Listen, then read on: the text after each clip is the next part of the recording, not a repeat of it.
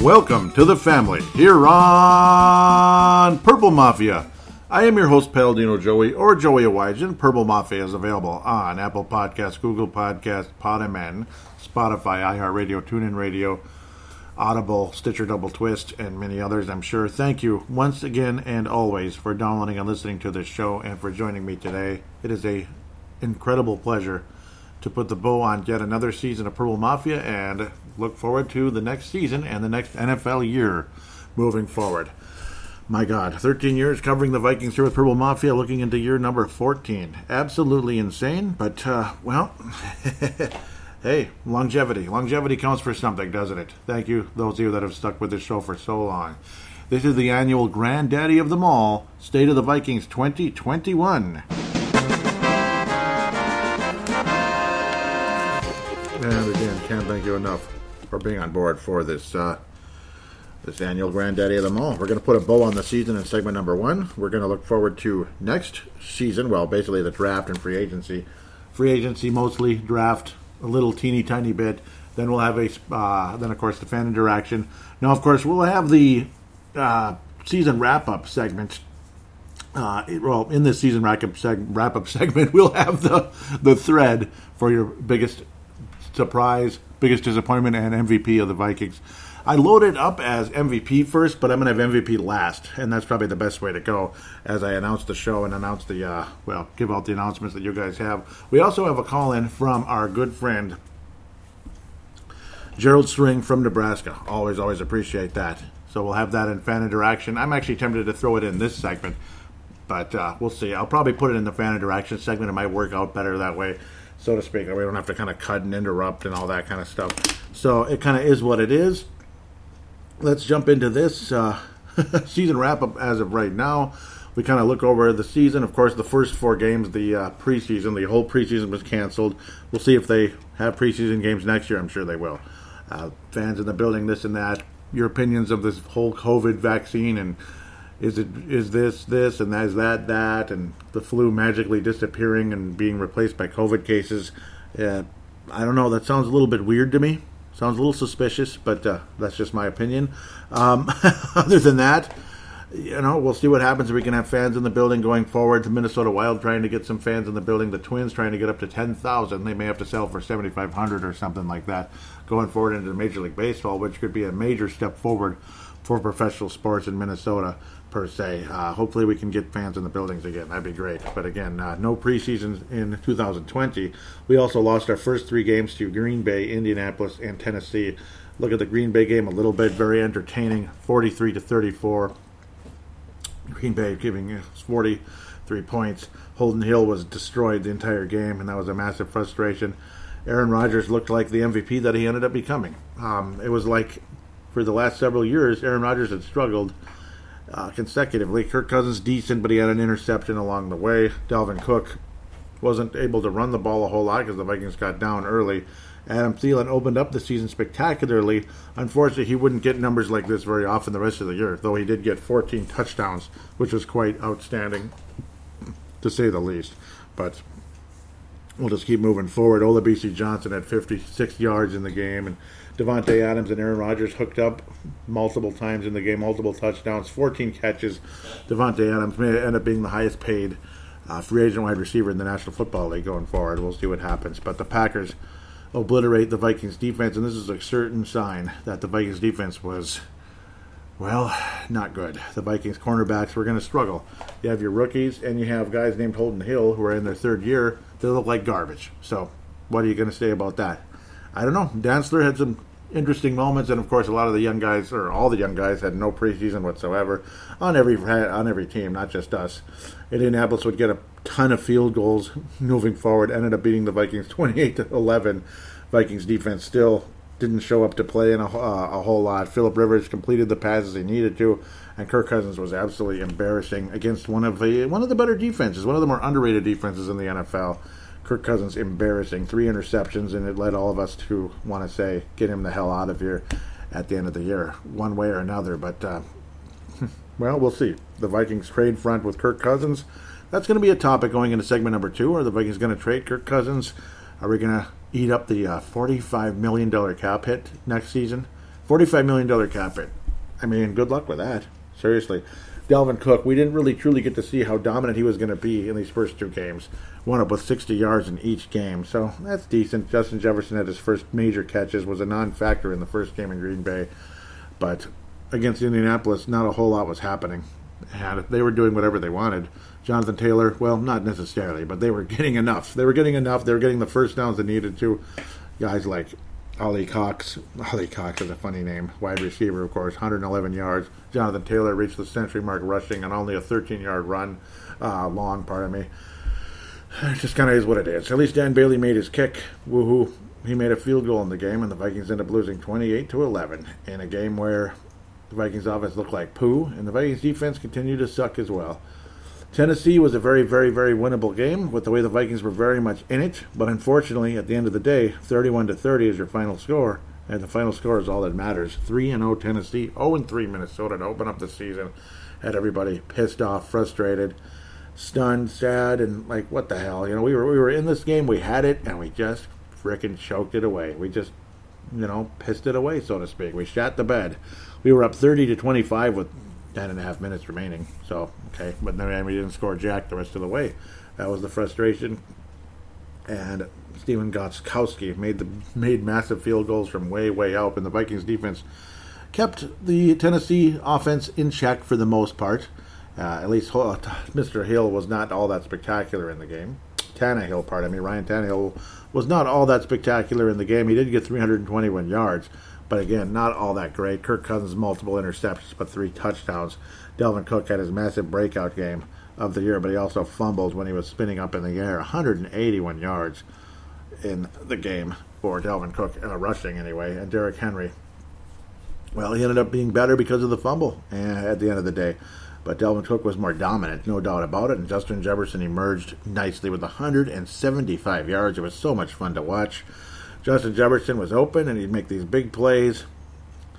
And he had a 71-yard play in the game. It was so beautiful. Dan Bailey missed his kick for the first time of the year. First of many for Dan Bailey. He was extremely disappointing during the course of the season. Brett Colquitt continuing to be great. Harrison Smith got a key interception and a pass deflection. He was one of the best players in the Vikings in this game. Unfortunately, though, again, Vikings just could not get the big stops that they needed to down the stretch. And Gostkowski was absolutely spectacular, hitting multiple 55-yarders in the game down the stretch. Very clutch. And Vikings choke away a golden opportunity to beat one of the better teams in the AFC, unfortunately. Tennessee-Baltimore, Baltimore-Tennessee, Tennessee versus Minnesota. I don't know. It's Tennessee versus purple teams. It's entertaining football, but unfortunately not good for us. We played a team that was worse than us Sunday, October the 4th. I didn't mention the dates rudely. And I still see the last game of the season floating up in front of me. Tampa Bay 31, Kansas City 9. I'm still happy about that. Vikings would score 31 points and beat maybe some people would believe our future quarterback, Deshaun Watson. We'll see what happens. He's not wanting to stay there, and they're not wanting to trade him. There was a tweet not too long ago saying that Deshaun Watson had been traded to the Bears, and that was completely untrue, apparently. I remember thinking, like, wait a minute, that was 18 hours ago, and I'm not hearing anything? Okay, it's not real. It would have been interesting to see Deshaun Watson on the Chicago Bears. Odds are he will be out of Houston at some point. He had a solid game, 300 yards. He didn't turn the ball over, and David Johnson was adequate. But Dalvin Cook really came out to play. Adam Thielen came out to play. Justin Jefferson came out to play. It was a butt-kicking in a lot of ways for the Vikings, and we still managed to keep the score fairly close, 31-23. Seriously. But that's because Deshaun Watson's fantastic. He made it interesting with about 6 minutes remaining, throwing a touchdown pass to Kenny Stills, and they figured we're going to find a way to choke this one away as well. A lot of people figured we win this game, then Mr. Bill O'Brien will be fired after the game, and he got fired after the game. Bill O'Brien did get fired. Too many mistakes, too much frustration. The fans were, had enough. David Johnson versus, DeAndre Hopkins going to Arizona. It hurts. At least they have Will Fuller the fifth. How many the fifths have been out there? That's incredible. What do you think his son's name is? I think I think his son will be named Will Fuller, and then how many receptions did he catch in the game? He caught 6. So, I mean, it's just pretty telling, right? and then Will Fuller the 7th, Will Fuller the 8th, Will Fuller the 9th, Will Fuller the 10th. Well, you get the idea. It's going to be fun to watch if we live long enough. Yeah, all the Will Fullers. I mean, are you kidding me? Isn't that the most amazing thing you ever heard?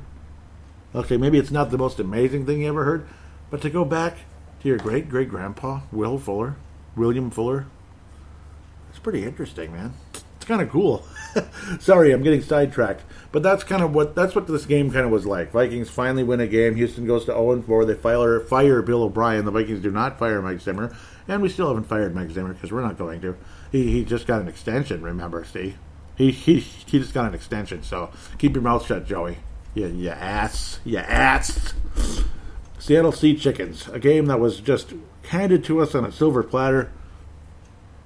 They were undefeated, were the Seattle Sea Chickens, and Russell Wilson basically wants nothing more to do with Pete Carroll and the Sea Chickens. He did enough. He did enough, and the Vikings just didn't do enough. It was too much to too little. Alexander Mattison started, or no, he didn't start, but he actually got more yards in the game because Cook got banged up in the game. This was the game where he got banged up, Dalvin Cook, and we were frustrated again. I believe it was an ankle injury, if I remember correctly, and Mike Boone saw action. That's why you're seeing the name Mike Boone and Alexander Mattison with 112 yards. Against one of the weakest run defenses in the NFL. Absolutely. Their pass defense is okay, but not real good. It's just generally not a good defense in Seattle, and how they talk about Russell Wilson basically has to do everything there, and they're treating him like crap, and I kind of agree, and I wouldn't mind seeing him quarterback the Vikings. It's just, well, it's probably not going to work out that way, much as we'd love to see that happen. Alexander Mattison reaching the century mark was pretty cool. It's just sad how you move forward and further in the year. Alexander Mattison became less and less of a factor. Partially with coaching schemes and putting him in and giving him the damn ball, but also when he had opportunities, he didn't do a whole lot, did Alexander Mattison. But he sure as hell did in this one. But the Vikings managed to choke this sucker away. Another Russell Wilson frickin' miracle where they're hurling the ball down the field and it's caught. And it's caught, and it's caught, and it's caught. They get another first down on 4th and 16. It's 4th and 20. It's 4th and 90. And, oh, my God, a 91-yard play. Oh, first down Seattle. Ah, ha, ha, wow. And the Vikings blow it.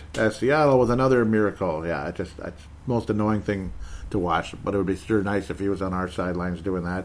On our sidelines and quarterbacking our team doing that. That'd be great.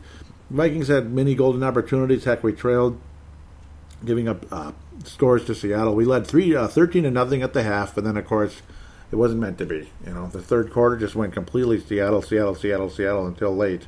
Kirk Cousins was able to hit Adam Thielen, but we failed on the 2-point bleeping conversion, so we couldn't tie the game up. Kirk Cousins couldn't get in the end zone. Woohoo! That was just great decision making right there. But whatever. I don't know. It just didn't work out, right? Because we just didn't get the job done. Oh, man. To think Seattle would score 3 straight touchdowns, though, after we were up 13-0. It was pretty devastating. It's pretty bleeping frustrating. Vikings would get another touchdown, though, midway through the fourth to go up 26-21, and then, of course, the Seattle Miracle bullcrap. And the Vikings end up losing by 1 for the second time in 3 games. Tennessee and Seattle. Yeesh. Can you imagine?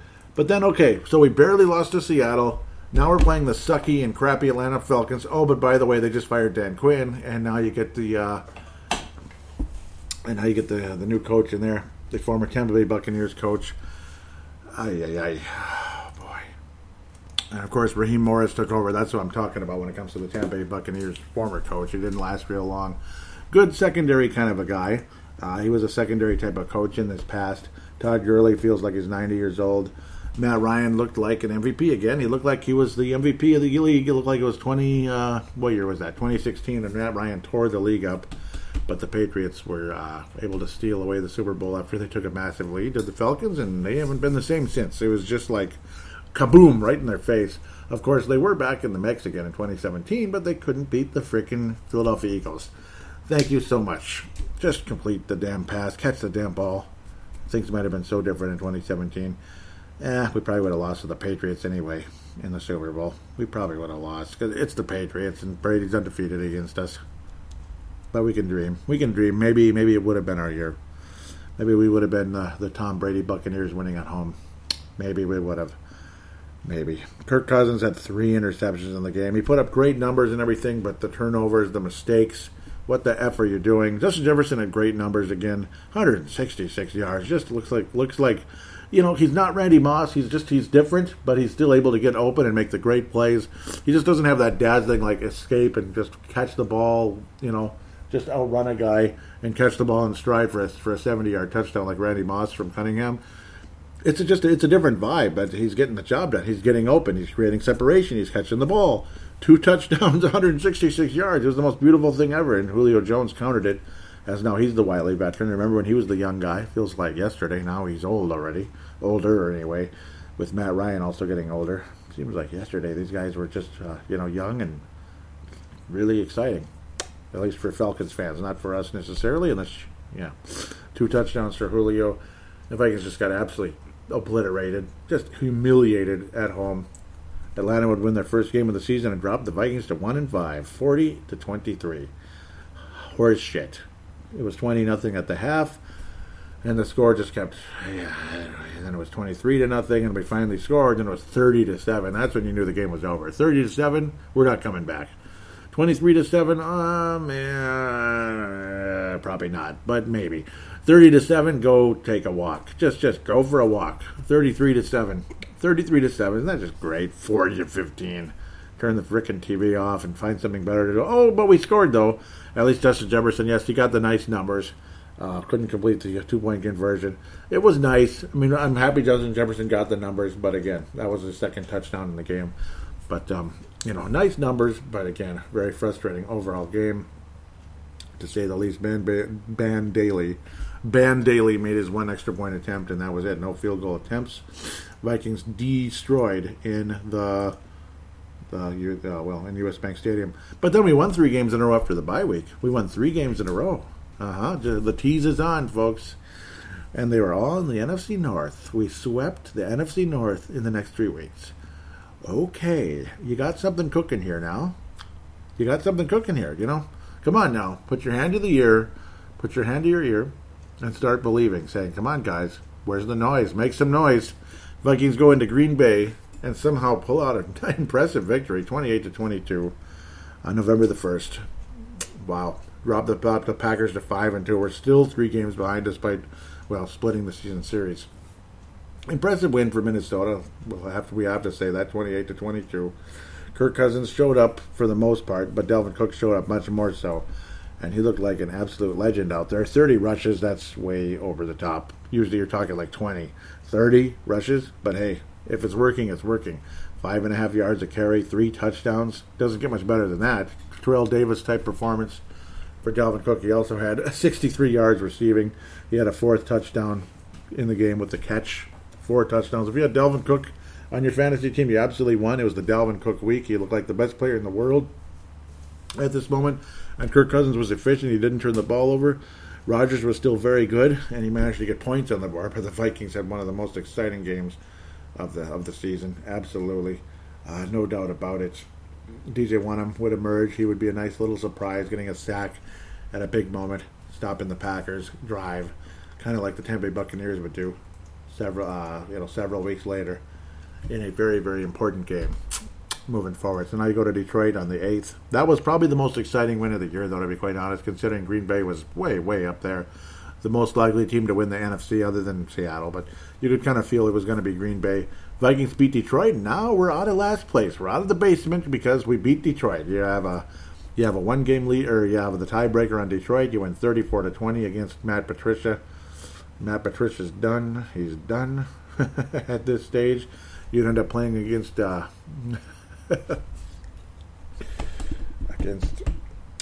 Bailey. Darrell Bevel, pardon me, I almost called him Darrell Bailey. Darrell Bevel going into the next week. And Dalvin Cook, 200 frickin' yards. 200 yards for Dalvin Cook. Wow. 9.4 a carry. 9.4 a carry. And, he also got 2 touchdowns. Kirk Cousins threw for 3. Alexander Madison, he only ran for 70 yards. He sucks. Almost 6 yards a carry. DeAndre Swift, he sounds like an NBA player, like Stromile Swift. Okay, I don't know what I'm talking about. The Vikings defense actually looked pretty good in the game also. Frustrating Matthew Stafford. In the multiple interceptions, he was taken out of the game. Chase Daniel took over, and he threw another interception. And Bailey missed an extra point. Woo. Who? Dan Bailey. missed an extra point. There was half sacks shared by Eric Wilson, Shamar Stephen, Armand Watts, and Hercules Mataafa, pardon me, in the game. But one of the most entertaining games of the year in terms of if you like stats and you're about fantasy. Wow, Dalvin Cook the past couple of weeks there. Absolutely great. We head to Chicago. We go to Soldier Field and win a game. We went to Soldier Field and won a game. The Bears started the year 5-1. Now they dropped to 5-5. They still made the playoffs though, right? You remember they still made the playoffs and played in New Orleans and didn't even do anything. It was the most awful game ever. But at least they made the playoffs. So I better just I better take it easy. If I really like anybody other than the Vikings in this division, it is the Bears. I can't stand Detroit, and I absolutely hate Green Bay. So I guess it might as well be the Bears. Justin Jefferson, awesome game, 135 yards versus the Bears. Nick Foles had a hip injury in the game. It looked like a hip injury, was kind of bent awkwardly. He was hurt, but they're saying it wasn't nearly as they were saying at the time, wasn't nearly as bad as it looked. It looked much worse. See, in this game, Dan Bailey kept making his field goals. He was solid. He was okay. He'd miss an extra point here and there, but he wasn't that bad. DJ won him another sack. This is when Wonham was really showing up and helping the Vikings. We wound up winning 19-13 in Chicago in a game where the Bears offense couldn't do jack bleep. So, okay, we're 5-5. We're going to be okay now. Everything's going to be fine. We're 5-5. Let's go. Let's stop being haters now and let's feel better. We're playing the Cowboys. Cowboys are terrible. Heck, no Dak Prescott. They have some third stringer out there. Oh, and then now magically, what's his name? Andy Dalton's back. But it's Andy Dalton. Who cares? He's not going to do anything. He did a lot. Andy Dalton did a lot, and he completed passes when he needed to. Ezekiel Elliott, we shut him down all over and over and over again a year ago. It was so exciting when the Vikings beat the Cowboys on the road on Channel 11. Sunday Night Football. It was one of the more exciting games of the year in 2019. Just not the case this time around. Dalton didn't get the most spectacular numbers, but he got the first downs that he needed to get, and he threw for 3 touchdowns in the game. Freaking ridiculous. I almost dropped an F-bomb. Kirk Cousins was outstanding in the game, and Dalvin Cook was pretty good. But the Vikings defense wasn't showing up to play in this game. The Vikings defense flat out let them down throughout this one. Ezekiel Elliott, 100 yards, 5 yards a carry. And the Cowboys, they made the stops when they needed to, even though they were few and far between. Generally speaking, though, an entertaining football game, if you're not a fan of either team, Vikings should have gotten to be a 500 club. I guess we didn't make it yet. We were on our way to being 500. I was looking at Chicago's record at the time. I thought, you thought everything's going to be okay. Andy Dalton's not that great, but no, ever since he went to Dallas, he's been great. Kind of the pressure was lifted from being a Cincinnati Bengal. It seemed like every year he'd be in and out and be frustrating, but he had a great game against the Vikings. There's no question about it, and he had some good games after this as well. Cowboys already pretty much out of the mix when it came to the postseason, but bringing the Vikings down with their undertow, and that was a game that would start. That game caused a chain reaction for the rest of the season. Oh, sure, we beat the Carolina Panthers and Jacksonville Jaguars. Sure, we did, by the skin of our teeth. We barely showed up to play in those games. We should have crushed those teams. And what would follow after that? Yeah, I think the sigh and the little sigh I gave out says it all. 28-27. We had to score 18 points in the fourth quarter to win the game. Do you realize that? Yeah. Do you hear that? Yeah, sure. We scored early in the game, but Carolina was up 21-10, 21-13. Vikings had to make a pretty exciting comeback down the stretch. And we got to tease about Kirk Cousins. He's comeback Kirk, basically. We ended up winning on the last drive of the game. Thank God, hitting Chad Beebe for a touchdown to win the game. Of course, he hit Justin Jefferson, him being Kirk Cousins, Justin Jefferson. But we also converted a 2-point conversion to Olabisi Johnson. Gave up another field goal. Luckily, the Vikings were able to stop Carolina in their tracks. Teddy Bridgewater was not sharp in the game. He was missing on plays that you think would be easy. You talk about sometimes how certain guys show up and certain guys are so good they make everything look easy. Teddy Bridgewater made easy things look hard in this game, and it was sad because I like Teddy Bridgewater, but he stunk in the game. He stunk. I don't know if he just felt bad playing against us or what. I don't know. I don't think he did. He probably was annoyed with us for giving up on him with his knee situation. But I don't know, maybe his knee was sore. But right around this time is when Teddy Bridgewater's season just kind of went down the toilet. And some people believe that he will wind up with the Saints again, and because that's where he had his best success, no question about it. He was fantastic with all those weapons. Olabisi Johnson was one of the players of the week, 74 yards. He was great. Didn't get in the end zone, but Jefferson did, 70 yards.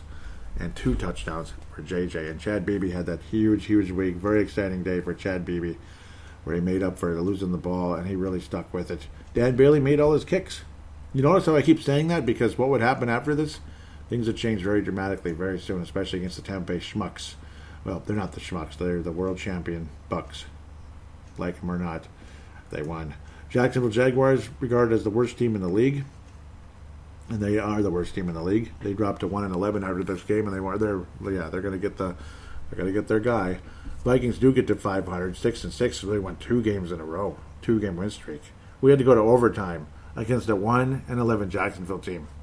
We had to go to overtime against a 1-11 Jacksonville team.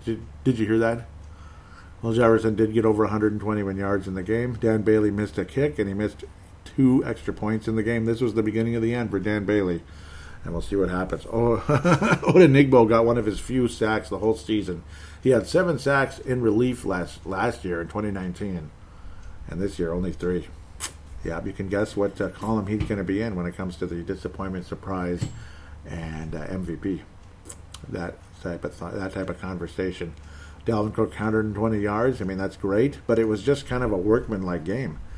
It was like 1985, 1988, 19 whatever, 3.8 yards a carry and a 12 for a long. Think about that. It's not like Jacksonville's defense is the worst thing ever, but shoot, we went to overtime against Jacksonville. I mean, seriously. They didn't, it was pathetic. James Hollywood Robinson was decent. And yeah, I keep calling him James Hollywood Robinson because I keep thinking back to the old Timberwolves point guard / shooting guard type of guy. Scoring guard, basically, off the bench. Somebody named Dwayne Smoot had multiple sacks in the game on Kirk Cousins. This game was an abomination. But we won. Everybody knew the season was over at this point. I don't give a damn if you're 6-6 or what. And the 4 games that would follow this told the story in a big way. We played Tampa Bay the next week. In U.S. Bank Stadium, we lose 26-14. The Buccaneers had been struggling. They had dropped all the way to 7-5. Hopes were not so high in Tampa anymore. People were thinking, yeah, okay, it was cool and everything. It's cool having Tom Brady as the quarterback. They'll probably make the playoffs. Maybe they'll lose in the first round to whoever. They'll lose to Seattle. They'll lose to Green Bay. They'll lose to the Saints.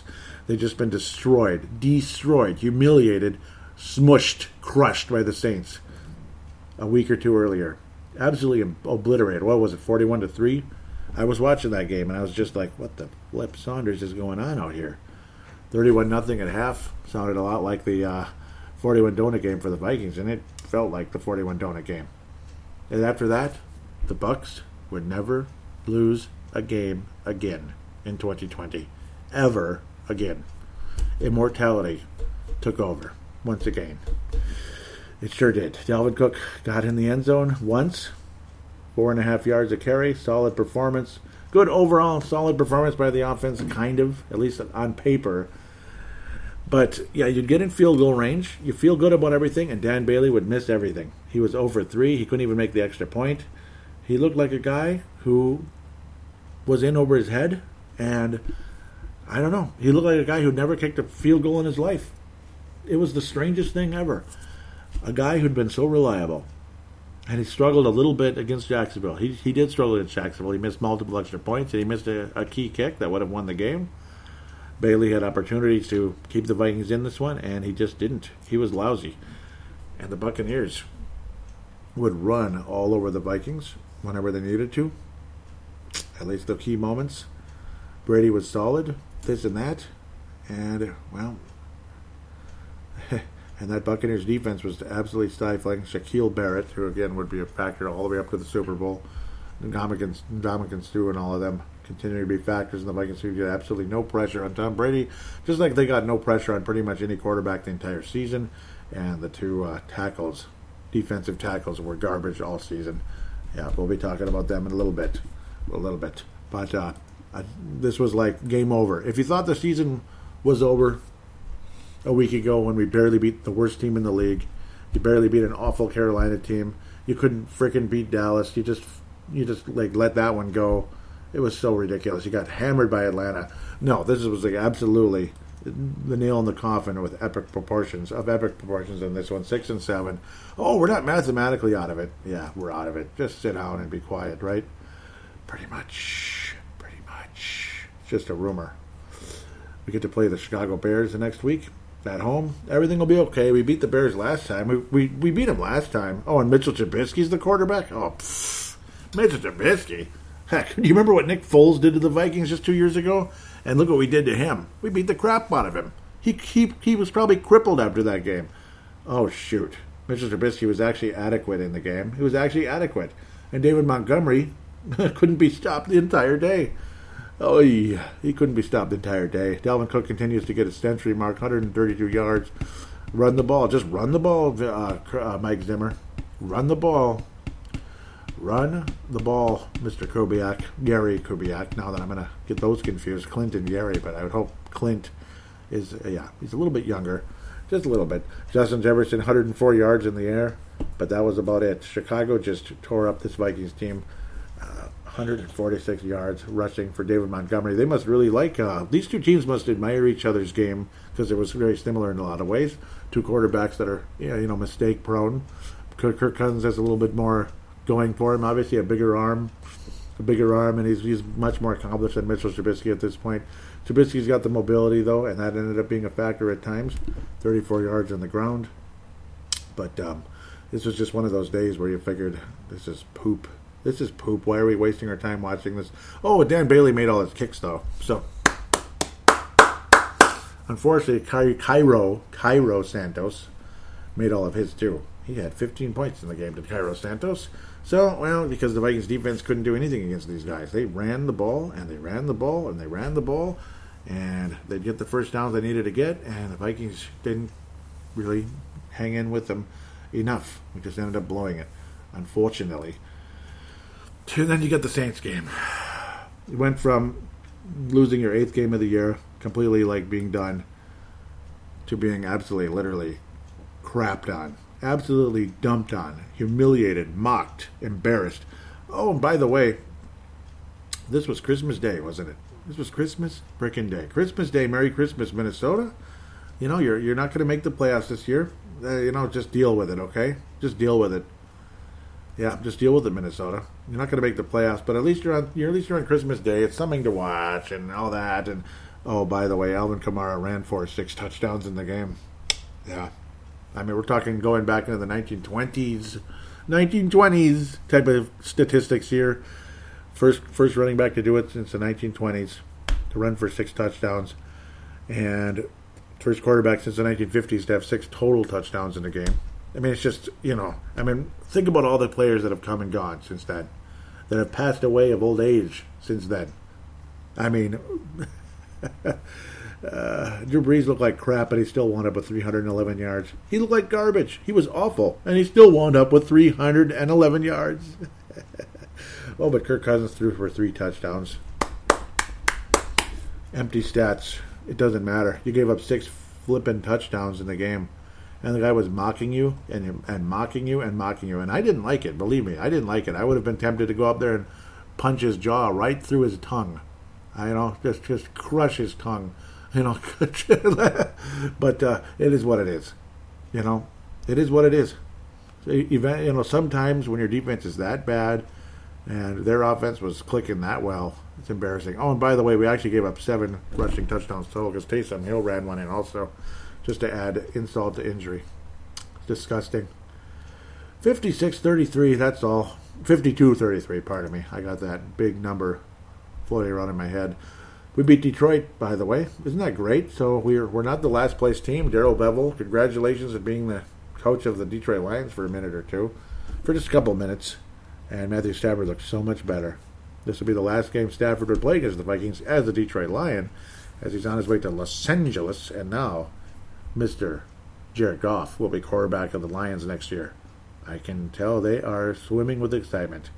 Adrian Peterson, 63 yards on the ground and only 7 carries. Good for him. Alexander Madison was playing, and of course, wise to just leave Dalvin Cook out. What the hell? He's banged up, this and that. Alexander Madison ran for 95. I'm happy for him. Good, solid performance. Kirk Cousins, 3 touchdowns, 400 yards. Justin Jefferson, 133. And he broke records. The most receiving yards by a wide receiver in Vikings history. By a rookie wide receiver in Minnesota Vikings history. Beating even the 1998's Randy Moss. But Moss would definitely have more touchdowns. No question about that. But 1,400 yards for JJ. What an amazing rookie season. He's not as exciting as Moss, but he's pretty close. He's pretty close, and I got to think as the years go by, we're going to see double-digit touchdowns. We're going to see 12, 15 touchdowns for Justin Jefferson. Very exciting. So now we'll wrap things up with our awards of the season, if humanly possible. I also would like to dig up before I get too excited to jump into this, I would like to read yours right here and right now first, and then I'll do mine. Or we'll kind of do them back and forth. We'll kind of sync them. So we're going to open up with the biggest surprise, if humanly possible. I had it up, and then I didn't have it up. Of course, Carson Wentz was traded to the Colts. Woo-hoo. We'll talk about that later. Man, not a whole lot of comments. Bummer. But there's something. There's something. So, what the heck? Should be bigger. Yeah, it doesn't get bigger. Okay, so Leland's biggest surprise of the season has to be Jefferson. He was stunning for almost all of his games. Mark Carlson. Leland's from Iowa. Mark Carlson's from Iowa. Thank you, both of you. Well, Leland and Mark. Mark opens up with the biggest disappointment. We'll come back to that. Actually, I'm just going to read the whole darn thing. So Leland says, Minnesota Vikings season MVP, Cook. He was pretty solid most of the season. Biggest disappointment, all the losses. And the defense was terrible. Your biggest surprise of the season has to be Jefferson. He was stunning for almost all of his games. Yep. It was frustrating how he didn't get in super early, but he got in eventually, just like Stefon Diggs years ago. Took him a few games to get put in the lineup, but once he did, it was bombs away. Ladies and gentlemen, and then Flip Saunders died. The news broke during halftime. It was in Detroit. Vikings were in Detroit. Stefon Diggs had that big breakout game, and then Flip Saunders died. October 25th, 2015. Yes, I remember the day. Former Timberwolves coach, Flip, and president of basketball, Flip Saunders, passed away at halftime. Beautiful, calm, quiet October afternoon. I just froze in my chair on that day. Okay, let's go back to Mark Carlson. Biggest disappointment was the entire defense. Wow. And strategy. Yeah, I mean, how can I really complain about that? The Vikings D seemed to pose little or no threat this year. That is a big deal to me. I hate teams walking all over us, and that is literally what happened, Mark. You nailed it there. Especially just like getting burned by an efficient passing attack, and on top of that, being burned deep. I expected better. Now, who couldn't be more excited about the development of a rookie wide receiver? And I didn't expect that. So that's his biggest surprise. Yep, Justin Jefferson was my biggest surprise. And I would give Dalvin Cook the MVP because he has moves. He has vision and legs and strength. He is fearless when he runs too. All of that done at a very high speed. He wears defenses play after play. Now a shout out to all the new people who joined Purple Mafia this year. Let's hear from all of you, Skull brothers and sisters. I love saying that. Mark from Iowa. Yep, and that's a line from Dave Mad Martin from Northern Scotland. Hope I can hear from him by the time I get to fan interaction, of course, because I'm piecing this show together. That's a good way to do a bigger show like this. And I saw a lot of people unfollow the Purple Mafia Twitter this year. I don't know if it's because I was negative or because people were frustrated with the team, or it was like kind of fake accounts from like long ago that I joined. I don't know, but it's sad and frustrating. Unfortunately, that's the interaction for that section right now. I'm going to have I'm going to save Gerald String's call for the third segment. He'll lead off the third segment. Maybe there'll be another one coming up but by that time as well. So we'll get to my awards right here for the Minnesota Vikings. The biggest surprise? Well, we're going to go from the bottom up.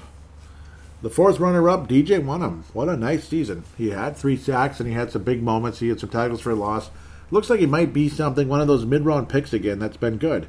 Most of the leaders for the Minnesota Vikings, particularly at the defensive end position, You had Everson Griffin, you had, of course, you have Danielle Hunter. The guys that wound up being like stars for this team were mid-round picks. First-round picks were like Erasmus James, Demetrius Underwood. They were all busts and horrible disappointments. It's just kind of funny how that works. And DJ Wonnum, yet another possible addition to this club. We'll see. He might be more of a situational guy, a rotation lineman. We'll see. Surprise number 2 was Riley Reef. He really showed up. I'm sure he was frustrated with the financial situation. The Minnesota Vikings basically, approaching him to renegotiate his contract at the last second, and that couldn't have sat well. He was frustrated. He was like, well, I guess I'm done here. I'm out of here. And then he looked around. His agent looked around, and they're like, there's really, you might as well just stay where you're at right now.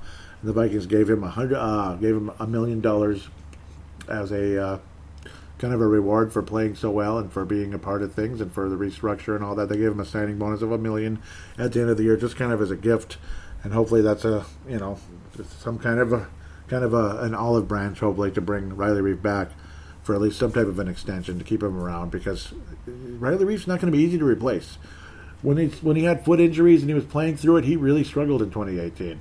He was great most of 2017, but later in the year he dropped off. 19, he was okay. He's one of those guys you take for granted. If Riley Reef gets injured, we're dead pretty much at this point. Ezra Cleveland was a nice little surprise as well, which is a rookie, and it seemed like, my God, they will not put him in. They won't even give him a chance. It was kind of scary. But then when they did put him in at right guard rather than left guard, or rather that right tackle or left tackle, he ended up doing really well. He ended up doing pretty good. You could argue he was the second best lineman on the Vikings this year. Second or third best, obviously. Riley Reef, Ezra Cleveland, and Brian O'Neill, you really didn't have a whole lot to complain about, generally speaking. Second biggest surprise was rookie Cameron Dantzler. What a nice third-round cornerback choice for the Minnesota Vikings, Mike Zimmer, and, of course, Rick Spielman and other scouts throughout the team. Hell of a pick. He ended up being the best cornerback on the Minnesota Vikings. A lot of people look at him as better than Jeff Gladney, who was a first-round pick. But he had a hell of a season. Hopes are very high. Hopefully Cam Dantzler can continue to develop and become a better and better cornerback in the years to come. We might have something here with Dantzler and Gladney. We truly might. Biggest surprise overall, though, the winner is Justin Jefferson. I probably should have had it down to those two, like they do in those Miss America pageants, but I think you kind of knew who it was going to be. Justin Jefferson winds up bringing home the biggest surprise of the year. You knew he was going to be good. At least he had a pretty good chance.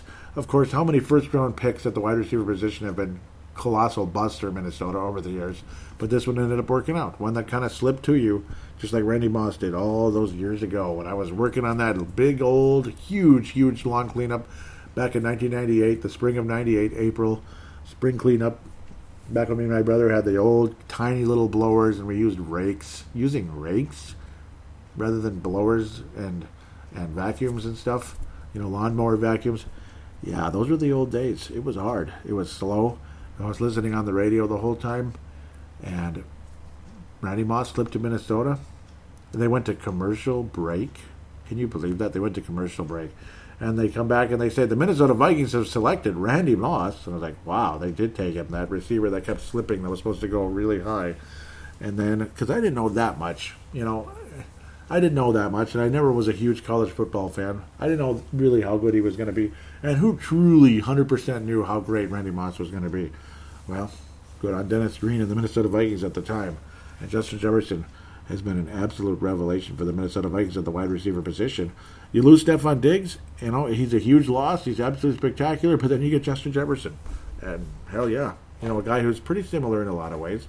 He is pretty similar. Very confident, very solid player. It was just going to get better and better. And he got to 1,000 yards a lot earlier than, what's his name, right? Who had a spectacular season, Stephon Diggs. Took him forever to get to 1,000 yards because he couldn't stay healthy. Biggest disappointment, of course, there's a lot of them. You could talk about the defensive tackles. Jaleel Johnson, just non-factor. He's a 7th runner-up. Non-factor whatsoever the whole time. Absolutely frustrating. And I'm going to have him share it with Shamar Stephen. They were just completely non-factors. Quarterbacks didn't have to worry about any type of 3 technique or pass rush, and running backs just ran right through them. Sixth runner-up, because those guys tied for 7th, I guess, is Drew Samia. You thought he was going to be something. You thought maybe he could be a decent guard for the Minnesota Vikings, a guard of the future. There was a reason why he never got put in. all of last season, and we put him in. He's this enormous guy. You think, okay, here we go. He doesn't do squat. He was terrible. He was a turnstile, and he looked embarrassed. He looked sad and didn't know what to do. Lack of confidence, and Drew Semia was a massive disappointment, and it's really sad. Anthony Barr, the fifth runner-up, or biggest disappointment, is Anthony Barr. The injury, generally speaking, and just a big loss for the Vikings, a major thing. A guy who was such a factor last year at defensive end, you thought, here we go. He's going to have a chance now to be a starting defensive end. Let's see what he can do, of course, because we're going to need his help. You had Yannick Ngakoue, who was so nice, and you end up trading him away right away, and he does nothing in Baltimore. It's kind of funny how that worked out. You end up screwing up that. I probably should have put this at the top of the list, but I didn't. Yannick Ngakoue had 5 sacks, and he wound up leading the Vikings with 5 sacks in 5 games. Isn't that something? He wound up leading the Vikings with 5 sacks in the 5 games he played for the whole freaking year. Iafete Odenigbo, only 3 sacks. He's the 4th runner-up. He's just so disappointing. Absolutely no resistance whatsoever. You just saw nothing from him all year. Okay, he got 3 sacks. Yay. But he's just one of those guys who, when put into a starting role, is just nothing to be excited about whatsoever. He just can't do it. Doesn't have the overall wherewithal to be that kind of a player. 3rd runner-up, Mike Hughes. He's a bust. He can't stay healthy. And even when he was healthy in years past, particularly in 2018, he was freaking disappointing. 19, pardon me, and 18, frankly. He was freaking disappointing. He can't make the stops. The receiver always catches the ball when Hughes is there. He just cannot knock the ball away. Can't make the big stops. And we were excited, he'll get some interceptions, though, and he didn't really do that either. Massive disappointment. Holton Hill will wind up being the 2nd runner-up. He was so effing disappointing. He was frustrating as hell. Oftentimes you'd see receivers catch the ball, and Holton Hill's a good 5 or 6 yards behind the guy. He looked like Cedric Griffin out there. He looked terrible. He looked like Cedric Griffin after the ACL, where he was just getting absolutely annihilated on a weekly basis. Holton Hill should never suit up for the Vikings again. He can't play, and he couldn't stay out of trouble either when he was halfway decent a couple of years ago. Wound up getting an 8-game suspension. Think about that. We're down to the last 2 candidates, Dan Bailey and Anthony Harris. Anthony Harris and Dan Bailey. Who will be the biggest disappointment of the year? Well, the first runner-up will be Dan Bailey. Could not make a kick in the second half of the year. Missed a lot of kicks that were, that cost us games. Not sure if he's going to be brought back or not. Not sure anybody really cares at this point. Well, we care if we get a good kicker, a decent kicker. You want to believe Dan Bailey can do it? I just don't understand what happened to him. It was the darndest, strangest thing. Was he hurt and he didn't tell anybody, or what? Who knows? But he looked absolutely pathetic. Then he was better, then he was bad again, and then he was solid at the end of the year. But generally speaking, massive disappointment was Dan Bailey. But that leaves you with the number 1 disappointment of the year. That would be Anthony frickin' Harris, who went from a guy who was an MVP candidate a year ago to a guy that was just awful all season. He got burned, he got toasted, he was out of position, he was left with frustrations, he was leaving other players frustrated around him. He was a massive disappointment. $12 million franchise tag for him. He's not going to get it again. Don't think he's going to be back with the Minnesota Vikings. Possibility the Vikings will draft a safety or sign a significant free agent in the offseason to replace Anthony Harris. If he comes back, it'll be at a much, much, much cheaper price. He has no right to ask for $12 million again. That's for sure. Way to live up to your contract, Anthony Harris, and way to earn your next one, because you didn't, unfortunately, Anthony. Biggest disappointment of the season. And now, the feature presentation of the first segment. The most valuable player for 2020. The 7th runner-up. Well, let's just name out the names really quick in random order. Eric Kendricks, Brian O'Neill, Delvin Cook, Justin Jefferson, Kirk Cousins, Harrison Smith, Jeff Gladney. Okay, I try to randomize as best I can. Jeff Gladney's on the list, believe it or not. But I think there's one guy that needs to be ahead of him. I don't know what the heck I just did. There's one guy that's got to be ahead of him. I'll put him right there. Okay, I apologize for this. Last second, all of a sudden, surprise, you can already guess who it is.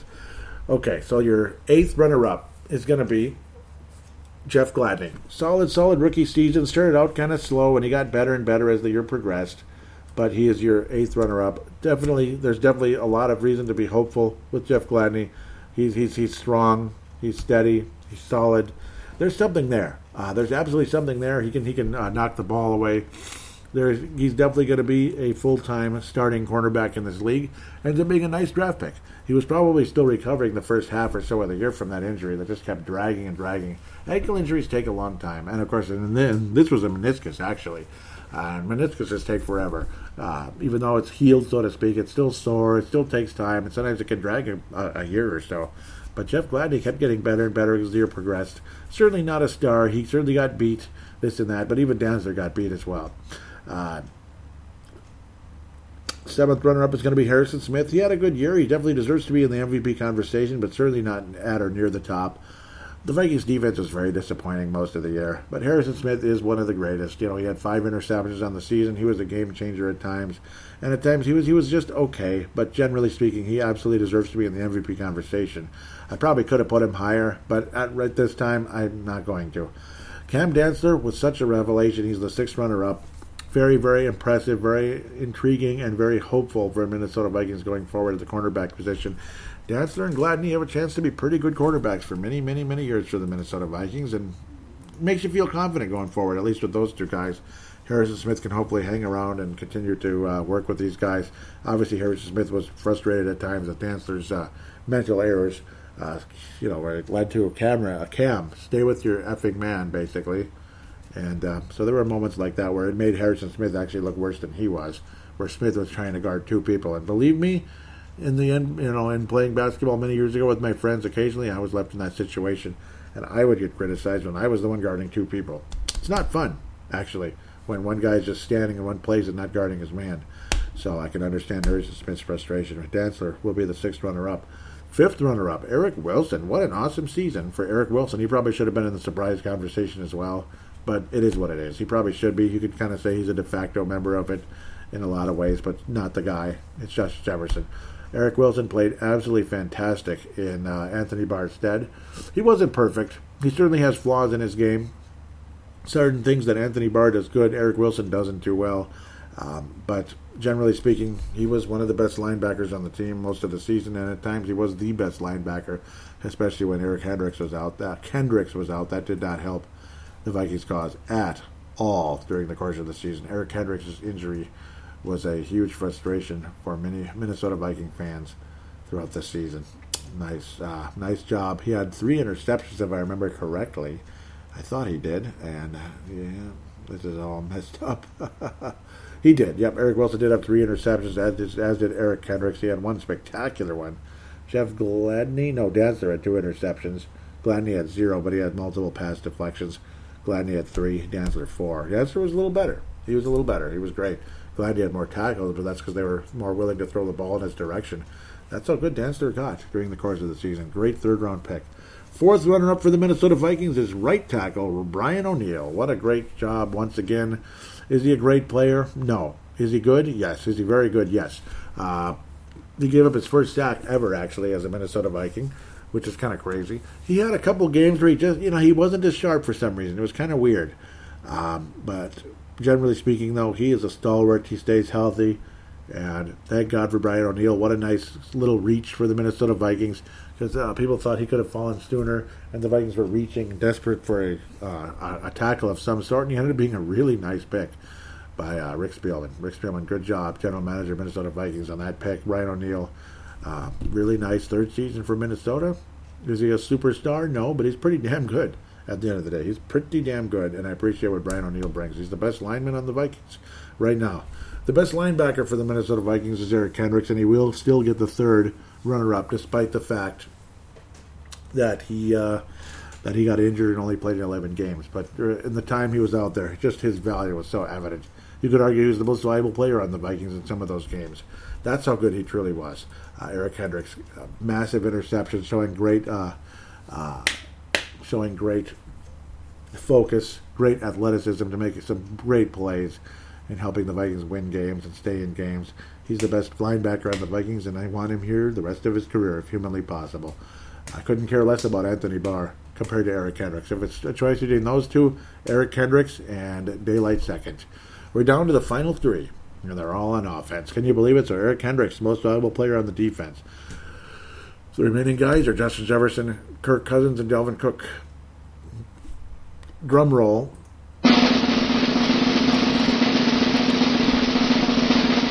Your second runner-up for the 2020 Minnesota Vikings is, Minnesota Vikings MVP anyway, is Kirk Cousins. That's your second runner-up. Obviously, good, strong season. You could argue his best season statistically with Minnesota. He had a strong year as well in 2019. Very strong season, but 35 touchdowns, only 13 interceptions, almost 4,300 yards. Good, strong completion percentage of 68. On paper, he's really good, obviously, and he made less mistakes down the stretch. It's just a crying shame that, they're just, the defense wasn't good most of the year. A lot of people were happy with Kirk Cousins, generally speaking. Do I think he can lead the Vikings to a Super Bowl? No. If he doesn't have perfect protection, perfect weapons around him, perfect everything, the defense is like the best defense ever, this and that. Kirk Cousins probably won't bring you a Super Bowl. He'll find a way to fall apart in the big games. But he certainly puts up nice numbers, and he was one of the most valuable players for the Vikings during the course of the season in our 7 wins, our 7-9 season.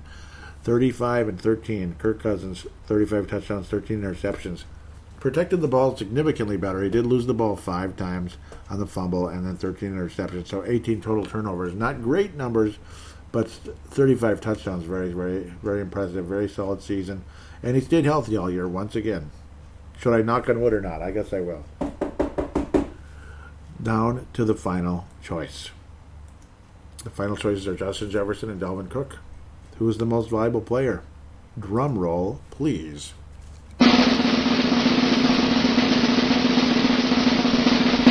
And the first runner-up for the Minnesota Vikings 2020 season is Justin Jefferson. Obviously, great season. But unfortunately for him, there's one guy who is just a little bit more important, of course, too. And, of course, there's no real introduction necessary for either one of these guys.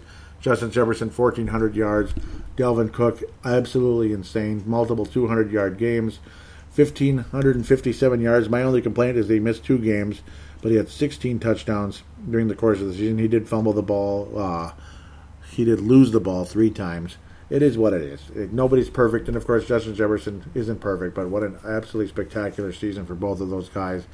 Anybody picking either one is okay. I thought Dalvin Cook actually had more. I thought he was on his way to getting to 2,000. But at the end of the day, he is the most valuable player in the Minnesota Vikings at this moment, and he will get the award for the 2020 season. Dalvin Cook, congratulations. Most valuable player for the 2020 Minnesota Vikings. Congratulations. I believe that's back-to-back, if I remember back to last year. I don't know why I'm blanking on that, but I'm pretty sure he got it last year as well. I'm just guessing this is his last. This is going to be his last most valuable player for the Vikings. But you never know. Maybe next year he'll get 2,000 yards. We'll see what happens with Clint Kubiak, if the offense is any different at all, or just somebody else emerges so spectacularly that Dalvin Cook ends up being the runner-up or the second runner-up going to next season. But wonderful numbers. Really appreciate what those guys brought to us. They give us hope going forward. Hard to believe that Cook is already going into what is going to be his 5th year. Justin Jefferson just his 2nd year. And, of course, again, Gladney and Dantzler. At least there's hope for the future. But there's a long way to go going forward. What are you going to do with Anthony Barr? Kyle Rudolph is as good as gone. He's not going to negotiate anything. He's got to be gone for sure. Likely, is there a possibility you're going to cut Anthony Barr? Unfortunately, there's going to be a significant cap hit regardless. Kirk Cousins, if you don't trade him, you could have a cap hit of $45 million. All kinds of scenarios popping up, important scenarios. Who are you going to take in the draft? Who's going to be there in the draft? Is an interesting, spectacular trade possibility going to emerge? All these questions, are they going to be answered in the next segment? Maybe not answered, but they sure as heck will be discussed because we can't answer anything. We can't answer anything that we don't know 100,000%, so to speak. But we'll do our best to give you the scenarios and the conversation about this and what the Vikings could and should do moving forward in the free agency and the draft a bit. The strategy more or less than the actual player analysis, as that's going to come up sometime in April with the draft preview. And free agency review will take place sometime in March. Should the Vikings be able to make a somewhat significant signing, if humanly possible, or of course cuts along the way. That'll be a major part of the conversation as well. Moving forward in segment number 2.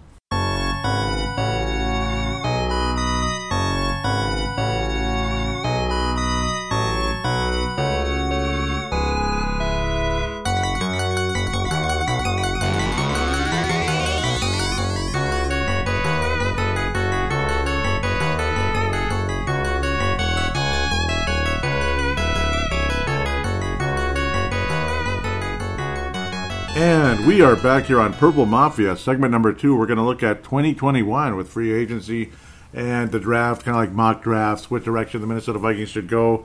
And, of course, the possibilities of trading for a quarterback, which seem to be dwindling a bit, but I'll bring it up anyway because the two quarterbacks are still with their original teams, both of them very unhappy, Deshaun Watson and Russell Wilson. We'll start with Deshaun Watson.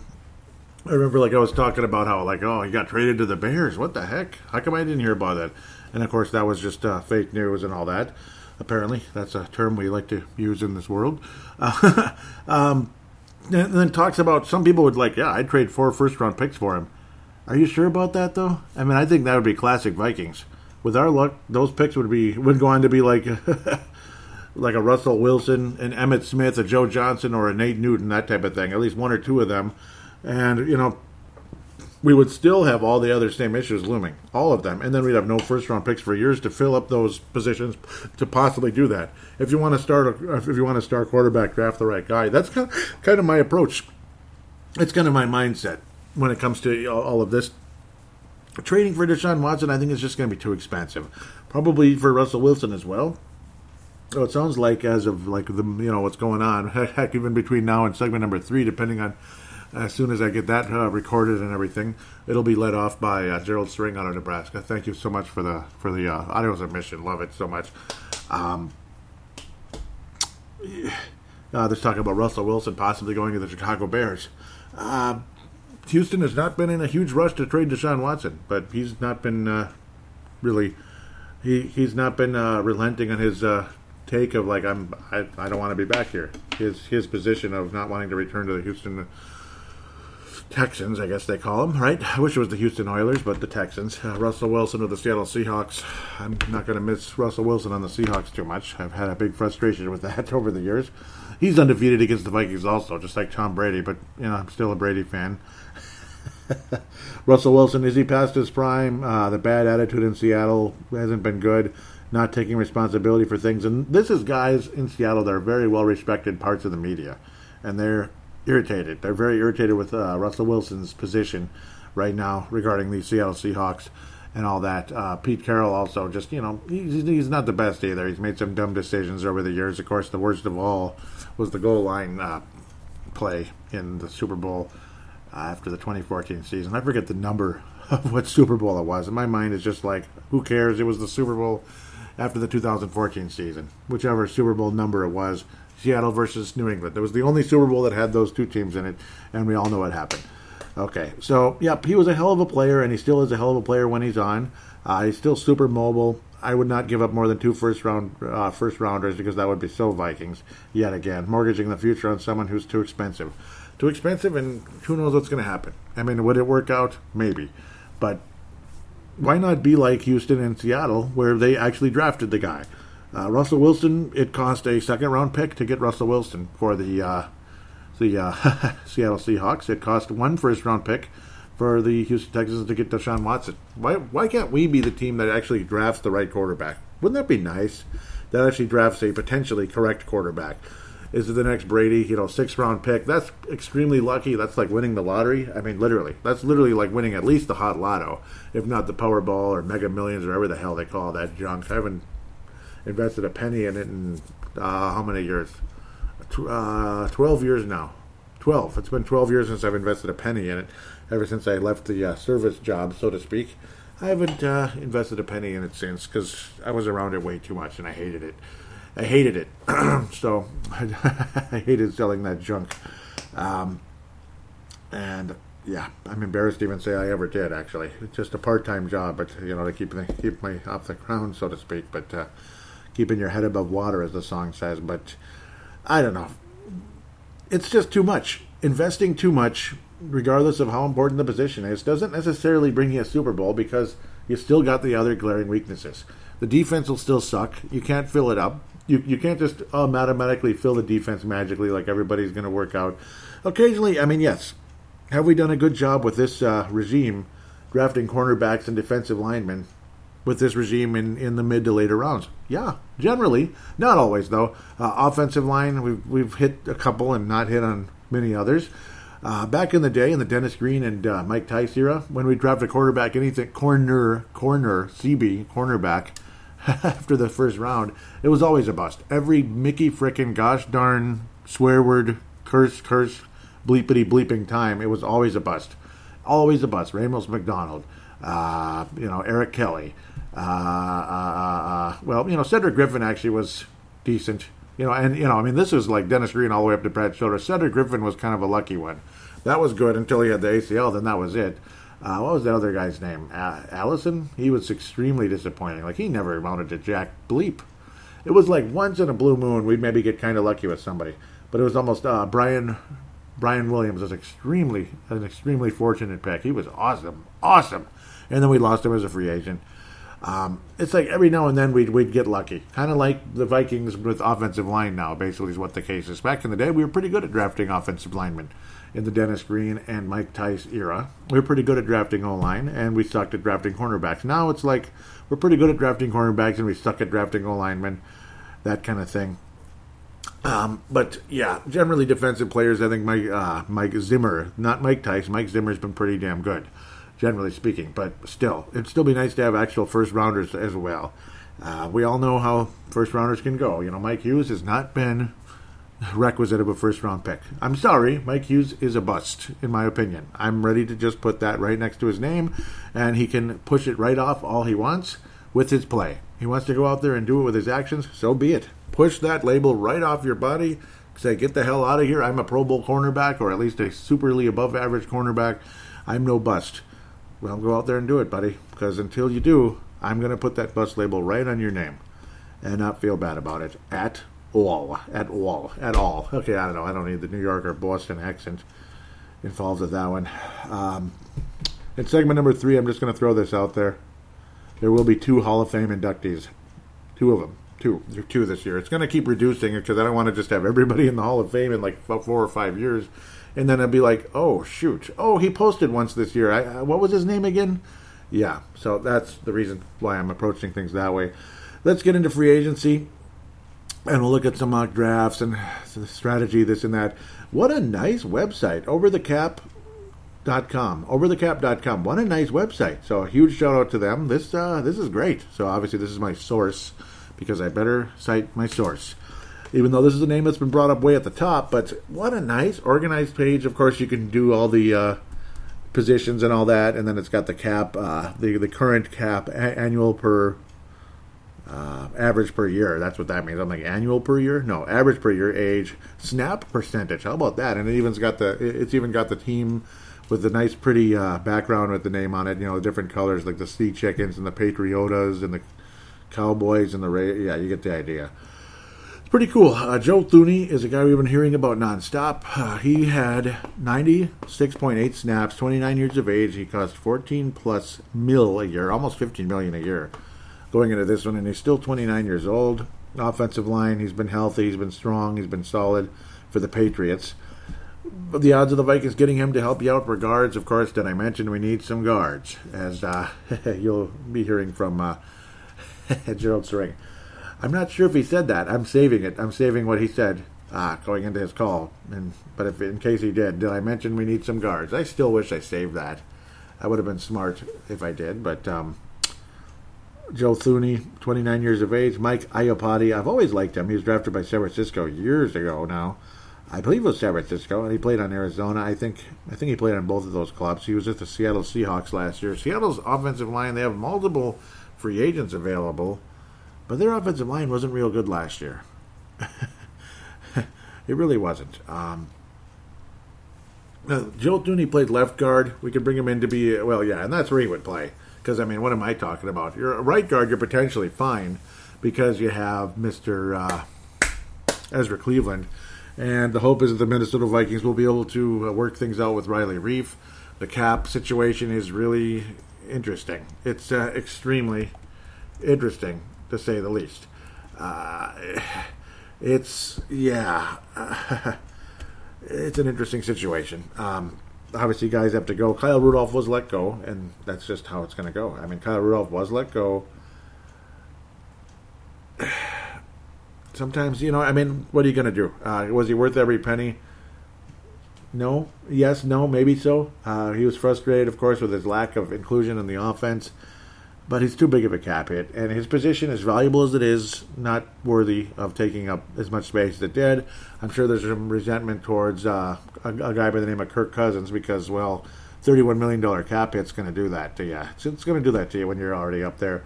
Riley Reeves' cap hit, 17.4.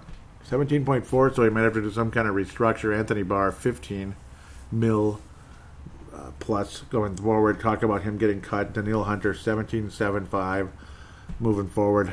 17 million, of course, is the 17. Vikings did reacquire. We'll get back to him in a second, but I don't know, man. We'll see what happens. Boy, what a situation! What a situation with the salary cap, though.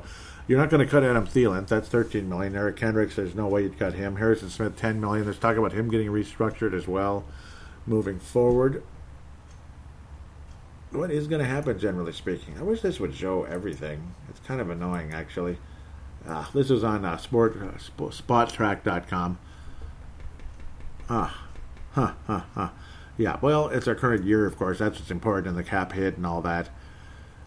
You're pretty much stuck with Cousins because it's all guaranteed, and there's a potential dead cap of $41 million moving forward. $41 million moving forward, potential dead cap from Kirk Cousins. I hope hopefully the Vikings are able to trade him away before that hits, and we're screwed in a big way. That's, of course, yeah. I mean, it's a dangerous situation. To the dead cap, if you cut somebody, that's the other thing. So you'd be potentially saving a ton if you were to cut Riley Reef, but he's so valuable, and you're not going to just get a left tackle at Lunds and Byerly's down the street. You know, I mean, it's just a legitimate starting left tackle is not easy to do. Riley Reef isn't a superstar, but he's very valuable. That's the thing. You cut Anthony Barr, you save about $8 million. See, that's what the dead cap is. It's funny, you cut Kirk, and it's actually $10 million more. Isn't that messed up? So you cut Daniil Hunter. If we were to cut Daniil Hunter, Vikings would have a $12 million cap hit. So you save about 5.7 mil. If you cut him, I don't think we're going to cut him. Possibly trade. That could be a possibility that we trade him, depending on depending on the story. It's funny though. You cut Kirk, and the dead cap is $41 million. That's if the Vikings cut him. Obviously, that's why there's no way in flying. You know what? We're going to cut him. He'd still get his money no matter what, and it'd be $10 million higher.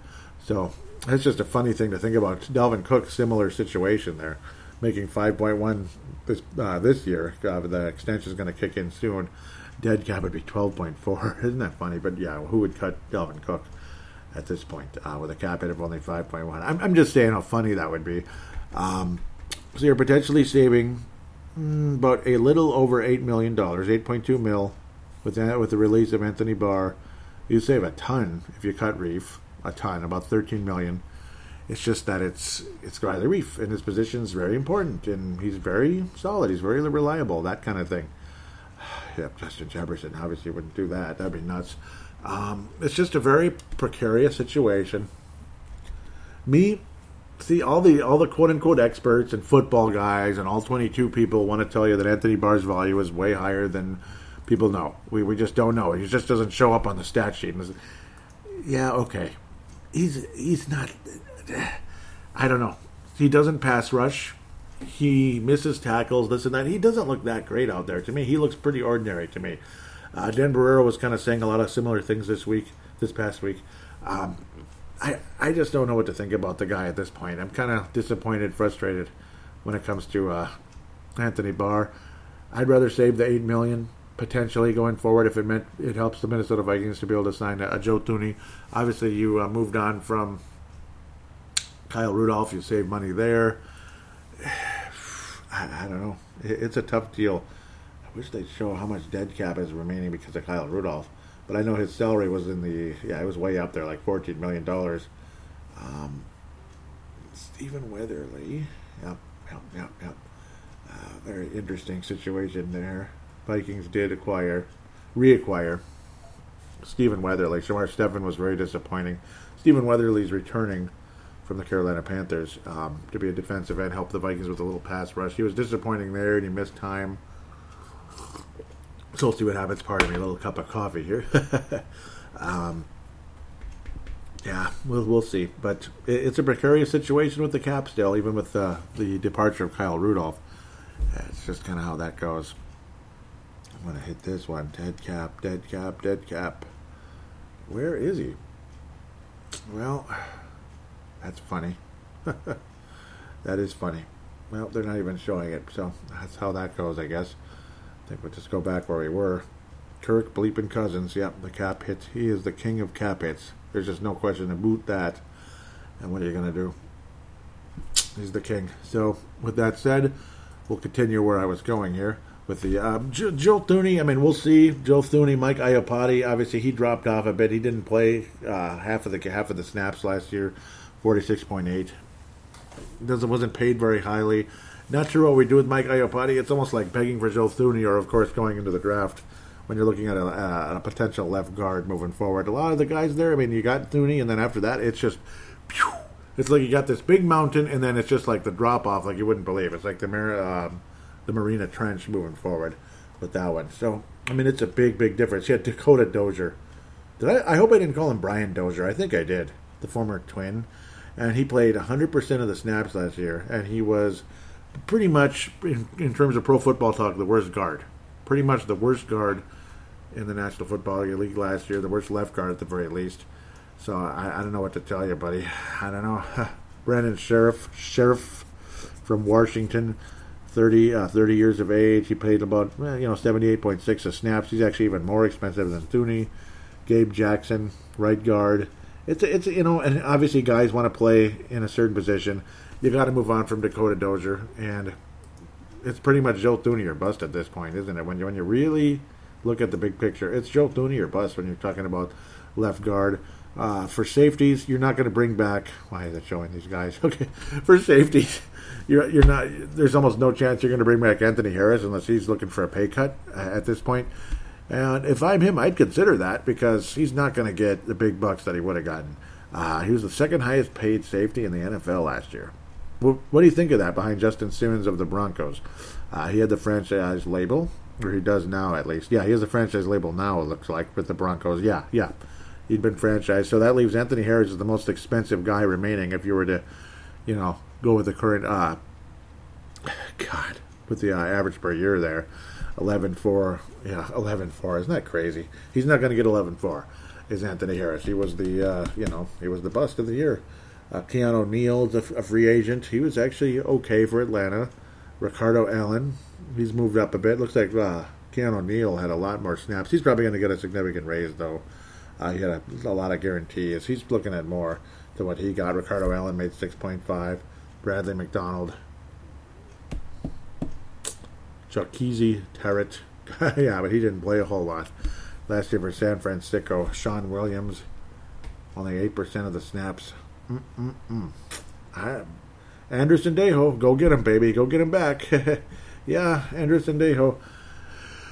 You might be looking at the draft or just re-signing Anthony Harris for cheaper. I mean, I think that might be what it is. I mean, he's a free agent. He's 29 years of age. He had a very disappointing season. If you could bring him back for $6 million, $7 million, I think he should take it. I think he should. Anything more than that, I think it's adios, bye-bye. I mean, he's not going to get that kind of money. There's no way. I mean, he might be lucky to get $5 million when you look at the other guys up there. I mean, shoot, you just go down a couple of safeties, on the free agent list for their current APY, and $5 million, he'd be the fifth highest paid guy in this free agent market, at least right now, currently, in comparative to what they made last year. That's crazy. Anderson Day was 34 already. Wow. 34. Eric Harris is a possibility from the Raiders. You got to bring in somebody. How about Killebrew, huh? How about Miles Killebrew? He didn't play a single snap last year for the Detroit Lions. I'm just kidding. That's why we never heard of him. Killebrew. No relation to Harmon, I would think. But that would be kind of cool if there was. Running backs. No, we're fine. We're fine at running back. I'm just messing around. Of course, Todd Gurley. He's only 27, and he plays like he's 40. That's just weird. Fullback, no. Tight end, no. We're pretty good in a lot of those positions. Right tackle, left tackle, I don't know. We're good at right tackle. We're good at right tackle. Ricky Wagner. Yeah, there's not a lot of major tackles available, are there? That's kind of interesting when you think about it. Russell Okung, he's obviously a big guy. When you go to left tackle, Trent Williams, Russell Okung, and Andrew Villanueva from the Steelers. Those guys are all in their 30s. Jason Peters is 39 from the Eagles, former stud linebacker there, back in the linebacker, left tackle, pardon me, back in the day. Free agency, I'm not looking at a whole lot here, man. Possible, the other position might be a veteran quarterback. You got Patrick Peterson. Wow, that's a stud right there. But he would command some money, even at 31 years of age. He's not that old. Made 16 in guarantees last year. Pretty impressive. Richard Sherman. The guy's an ass. And he had an Achilles too. So I don't know. He had an Achilles last year, didn't he? I don't know, man. Talk about damaged goods. He went from like the Legion of Boom to the Legion of Doom, and we're talking doomsday for him. Unfortunately, DJ Hayden, the Jaguars, would you be willing to fork over $6-7 million for him? But then again, I don't know. He didn't play a whole lot last year either. Where do you go from here? Terrence Mitchell, the Browns. It's guys like that. I mean, Mackenzie Alexander, he's a free agent. I say bring McKenzie back if you could. Hopefully, maybe you can fix up that relationship. I can't believe Jason McCourty is 34. It seems like yesterday he was in the draft. He's 34. My God, Mackenzie Alexander's 28. What? Where have I been the last few years? He's 28. What the hell? I'm confused. I can't believe it. Or he's going to be 28, actually. Xavier Rhodes, that's okay. No, not going to go after Xavier Rhodes. I would try to go after Mackenzie Alexander. You want to try to bring in a quote-unquote veteran cornerback who's still pretty young and still got some future ahead of him. Remember, it was just a one-year deal with the Bengals. The Bengals were terrible, like they always are. I try to go after Mackenzie Alexander. I'm still a huge fan. He would help a lot. He would help a lot, and he's a minimum a depth guy, and he's got a good tough attitude. I like the guy. I think he could be a nice help for the youngsters, even though to me, I still think of him as a young guy. He's 28. That's weird. Very strange. I want Mackenzie Alexander back if that's me. That's just my personal point of view. When you want to talk about cornerbacks, you had Brian Poole, $5 million. Josh Norman builds $6 million. I don't know. Getting up there in age, but maybe you can get him down a bit. He didn't play a lot of snaps last year. Xavier Rhodes played 87%. Ronald Darby, 27. He's probably going to get a raise for the Washington Redskins, Washington football team, whatever they are, Washington Red Tails, as they move forward. I got to think he's going to get a raise. Yeah, that was a really good defense. And if you're a guy who plays that much in a defense like that, yeah. Patrick Peterson's still going to command a lot, even though he's 31. He'd be an amazing signing, but I doubt it. Kickers. Should we look at kickers for a second? Because I got a feeling Dan Bailey's gone. That's just me. Matt Prater had an awful season last year. Awful. I don't know what happened. He's 37, though. I guess he's getting older. Steven Gostkowski, he's exciting. None of these guys make that much, but they probably don't want to fork over too much. Ryan Stuckup, got the ring. Ryan Stuckup, got it like that. Mike Nugent is 39. Wow. Nick Folk, these are a lot of older guys. Cody Parkey, that's funny. Cairo Santos, I don't know. Are we going to look at kickers? Are we going to keep Dan Bailey? I don't know. He had a nasty season. I'm not sure what to say about that one. Let's not worry about kickers too much at this point. But cornerback and left guard, I got to think are in play. But otherwise, if you head into the draft, there's definitely cornerback and left guard as well, or defensive end. According to WalterFootball.com, of course, you got guys like, obviously all them big quarterbacks, the exciting quarterbacks are going to be gone. Isn't that just the greatest feeling ever? Of course, Trevor Lawrence to Jacksonville. And then you got Justin Fields. This is on Walter Football. Justin Fields to the Jets. Devonta Smith, the wide receiver, to this guy. There's the other. Zach Wilson's the one all of us are excited about from Brigham Young University. That's the one a lot of us like, Zach Wilson. He's an exciting one. And then there's always talk about the other guy. We'll get to him in a little bit. Jamar Chase is an exciting wide receiver. A lot of people are hoping the Vikings actually, if one of those stud receivers slips down, why not go for it? Then we have a super offense. Absolutely crazy. Oh, man, this thing is freezing up on me now. Yeah. Oh, nope, it didn't freeze too bad. Jalen Waddell, a lot of people are thinking there's some possibilities where the Vikings would pass at him or actually scoop him up. Jalen Phillips, defensive end Miami, is coming to the Vikings, according to WalterFootball.com anyway. They need as much defensive help as possible. We let go of Yannick Ngakoue right away after we got him. It was kind of silly. Patrick Surtain the second. I remember Patrick Surtain the first. That's crazy. Patrick Surtain the second, cornerback, Alabama. That's a possibility if you want a cornerback, that type of thing. And then there's the Alabama quarterback. People are kind of all over the place. We'll get deeper into that a couple episodes away. That's going to be an episode, a special episode about the draft moving forward. Basically, the next episode I do will be a free agency special talking about the Vikings who we signed and maybe talking about some of the other guys around the league and keeping up with the fan interaction. 2-segment episodes. I'm going to head into those off-season shows outside of this one. This one's always going to be 3. But the Alabama quarterback, a lot of people have been talking about him as a possibility, but is he kind of a reach at that position? And you just don't want to reach. You want to make the right decision. You want to make the right move. I mean, Christian Ponder was a reach. We all know that. God, I don't like this website very much. It's such a pain. I don't. It's just like, yeah, it's got too many issues. So we'll try to get off of that for now. It's not a bad website, Walter Football, but it has a lot of issues at times. It's just too much. It's too busy. Too much crap going on. So we'll try to move on. ProFootballNetwork.com. Gotta like that one. 7-round mock draft. That probably took eternity. He's got Zach Wilson going number 2. Trevor Lawrence, of course, the Jacks. Yeah. We know Zach. Yeah, I mean, Zach Wilson's been floating around number 2. And one way or another, wow, look at that. It's going to be quarterback. Then there's a trade possibility via the Miami Dolphins. Justin Fields to the Eagles. But they just got their guy. No, that's not going to happen. They're not doing that. Trey Lance. Now you got Trey Lance going to the Atlanta Falcons. Yeah, wasn't that funny? That's the guy I would like, Trey Lance. But we'll talk about that later. I'll get a better opinion on the quarterbacks and other guys moving forward. So Miami Dolphins and the Philadelphia Eagles would swap 3 and 6, where Miami would take Devonta Smith to go with Tua if they don't trade him away. Jalen Waddle to Detroit. Interesting. Well, Detroit's had some nice receivers over the years, but they still have Jared Goff. So the Vikings trade up to take Kyle Pitts, tight end Florida, when we already have. Why would we do that though? He's good. I mean, he's super good.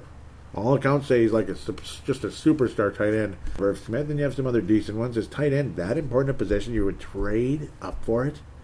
I don't know. I don't like the logic there. I don't think I'd trade up for it. And then I'd pass on Jamar Chase and others. I don't know.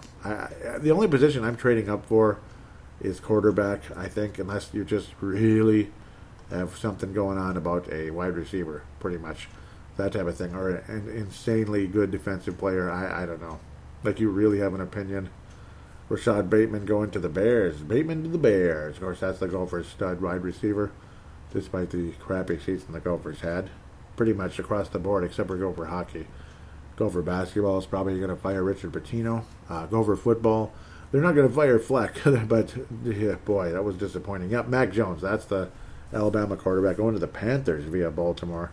They trade up with Baltimore and acquire Mac Jones, quarterback Alabama. Is he somebody the Vikings should look at? We'll see. I'll talk about him later in the next episode. Where do you go with the draft? I mean, I'm hoping somehow, somebody the Vikings wind up with one of the big 4 quarterbacks. I mean, I really am like, obviously Trevor Lawrence is not going to happen, but like a Fields, Lance, Wilson, one of those would be really exciting. I got to think, but again, I'll have a stronger opinion about the draft a couple episodes from now. I'm going to keep kind of digging, and there'll be updated mocks and all that, and updated conversation moving forward. We're just not quite there yet, I hate to say. That's just how that goes. But, well, look at wide receivers. Well, not wide receivers in free agency, but mostly, particularly in the draft, possibly. Quarterback, of course. Guards, linemen. I mean, this and that. I mean, can you get a guard in the draft as you move down? I'm really hoping so. Really hoping the Vikings can get can acquire a guard or 2 in the draft. Potentially take another tackle. See what happens. You potentially have your left tackle of the future in Ezra Cleveland, but it's no guarantee. But I mean, if you really want to just move on from Reef, and you pretty much have to, and you have a chance to get somebody you really like, then you move Ezra to left tackle. And imagine you're able to afford Joe Thuney, and he does come here because of that. Well, Ezra Cleveland and Joe Thuney, You got Mr. Bradbury in the middle, right guard. Well, then you have to get that going too. That's the other thing. Right guard, you have nobody then. So that's the other side of it. That's the other side of it. It does create a riff. It would be a Riley Reef riff if that was the case. Rift. A Reef rift if we were to let go of Riley Reef. See, that's the other thing.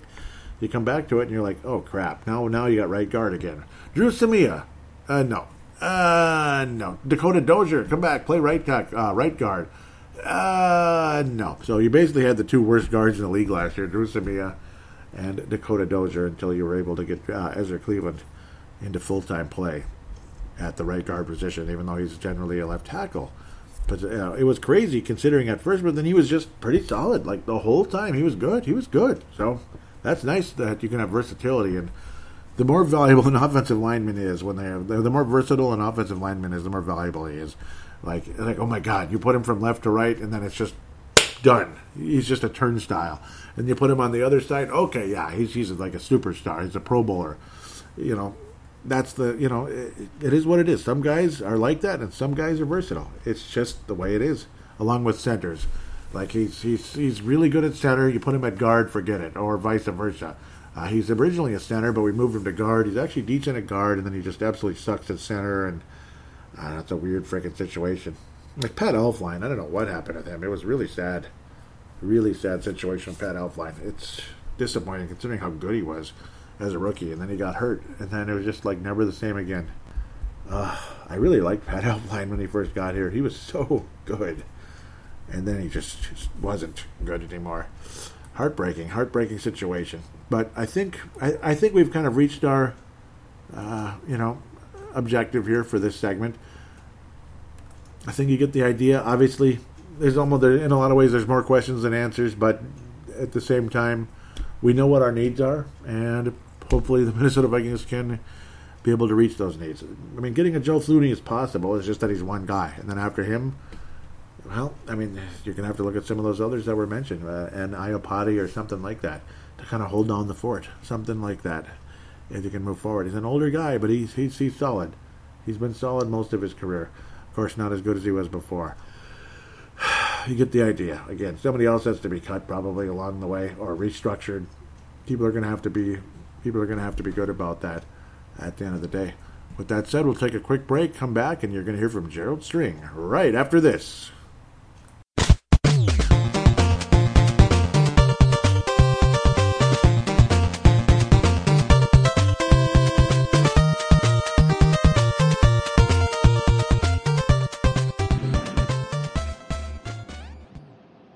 Hey Joey, Gerald out of Nebraska. I thought I'd do a quick call in. I think I only do about one a year.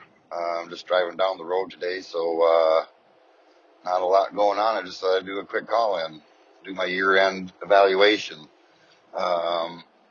Joey, thanks for all the great shows in 2020. I like the upgraded versions where you on your game previews where you went back in history. I thought that was really cool. Brought back some good and bad memories, but I enjoyed every single one of those. So anyway, probably start with my disappointments, just because we go yet another year without a Super Bowl trophy. That's always the biggest disappointment, but just the way you kind of felt like the season was getting away from us when we started getting all the injuries to the defense, and just sort of deteriorated from there. And not making the playoffs, that's always disappointing. If we could have just won one of those games, Chicago, Dallas, I think that would have got us in the playoffs. But not sure we would have went very far. Don't think we would have made it past the first round anyway, and so it's probably not a complete loss. But always disappointing not making the playoffs, and for sure going yet another year as a Viking fan and no trophies in the hardware case. That's always the biggest disappointment. But my MVP and biggest surprise has to be Justin Jefferson. We were lucky that he fell to us in the draft, and wow, what a superstar he turned out to be. I think he's going to be a stud staple for us here going forward. I'm pretty excited to have him on board, so pretty cool. Lastly, I'll just make a comment on the quarterback situation. I'm sure I'm going to be in the minority, but I'm kind of in the camp where I just want to stick with Kirk Cousins for 2 more years. I'm one of the few guys that thinks he's actually lived up to his contract. I was not a big fan of the big contract when they first signed him, but I just feel like he's kind of lived up to the contract. And when I look at Kirk Cousins, he's just tough. I don't remember a game for as often as he gets hit. I don't remember him sitting out for even one game. I think that's pretty amazing. He's tough. I think he's good for the community. I think he is a good team guy. I look at everybody that's available. I just don't think I see any quarterbacks available that we could actually go get today that would be a significant upgrade. I've heard Deshaun Watson's name kicked around. Again, I don't believe he's a player that actually elevates the play of everybody around him. I think it's not going to help our cap space. I don't see it as being a significant upgrade. I'm just on board with, let's just stick with Kirk Cousins for 2 more years. Let's go in the draft, go find that diamond in the rough. If we can find a second or third round guy, we got 2 years to do it. I think Kirk Cousins would be a good mentor. I don't think he's one of these selfish quarterbacks that wouldn't want to mentor the next, if we were able to find a franchise type of guy in the draft. And I mean, every good athlete has a little ego to him, so everybody's got that little swagger. If you're a really super good athlete, it seems like they all have a little bit of that to one extent or another. But I really don't see anybody that'd be a significant upgrade. I'm just kind of on board with sticking it out with Kirk. I mean, if you get him in the right situation, Jared Goff made a Super Bowl. Nick Foles. I mean, I think he's in that category. Like I said, maybe I'm in the minority. But that's just kind of my take on that. But Joey, thanks for all the hard work. I think you elevated your play to another level this year. Like I said, with those game previews, I thought that was pretty cool, and just sticking it out in a year that was just not that fun as a Viking fan, but you keep it fun and enjoy everybody's interaction, and looking forward to 2021, getting our defense healthy again, getting Danielle Hunter back, getting Pierce off the COVID list. I really like the draft picks from last year. I like our secondary. I think they're only going to get better.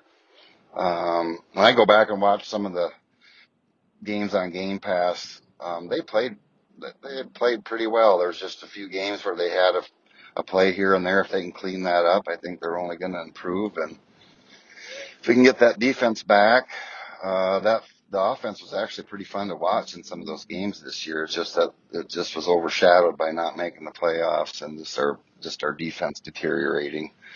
So anyway, again, looking forward to 2021. Skol, Purple Mafia Nation. Thanks, Joey. We'll talk to you later.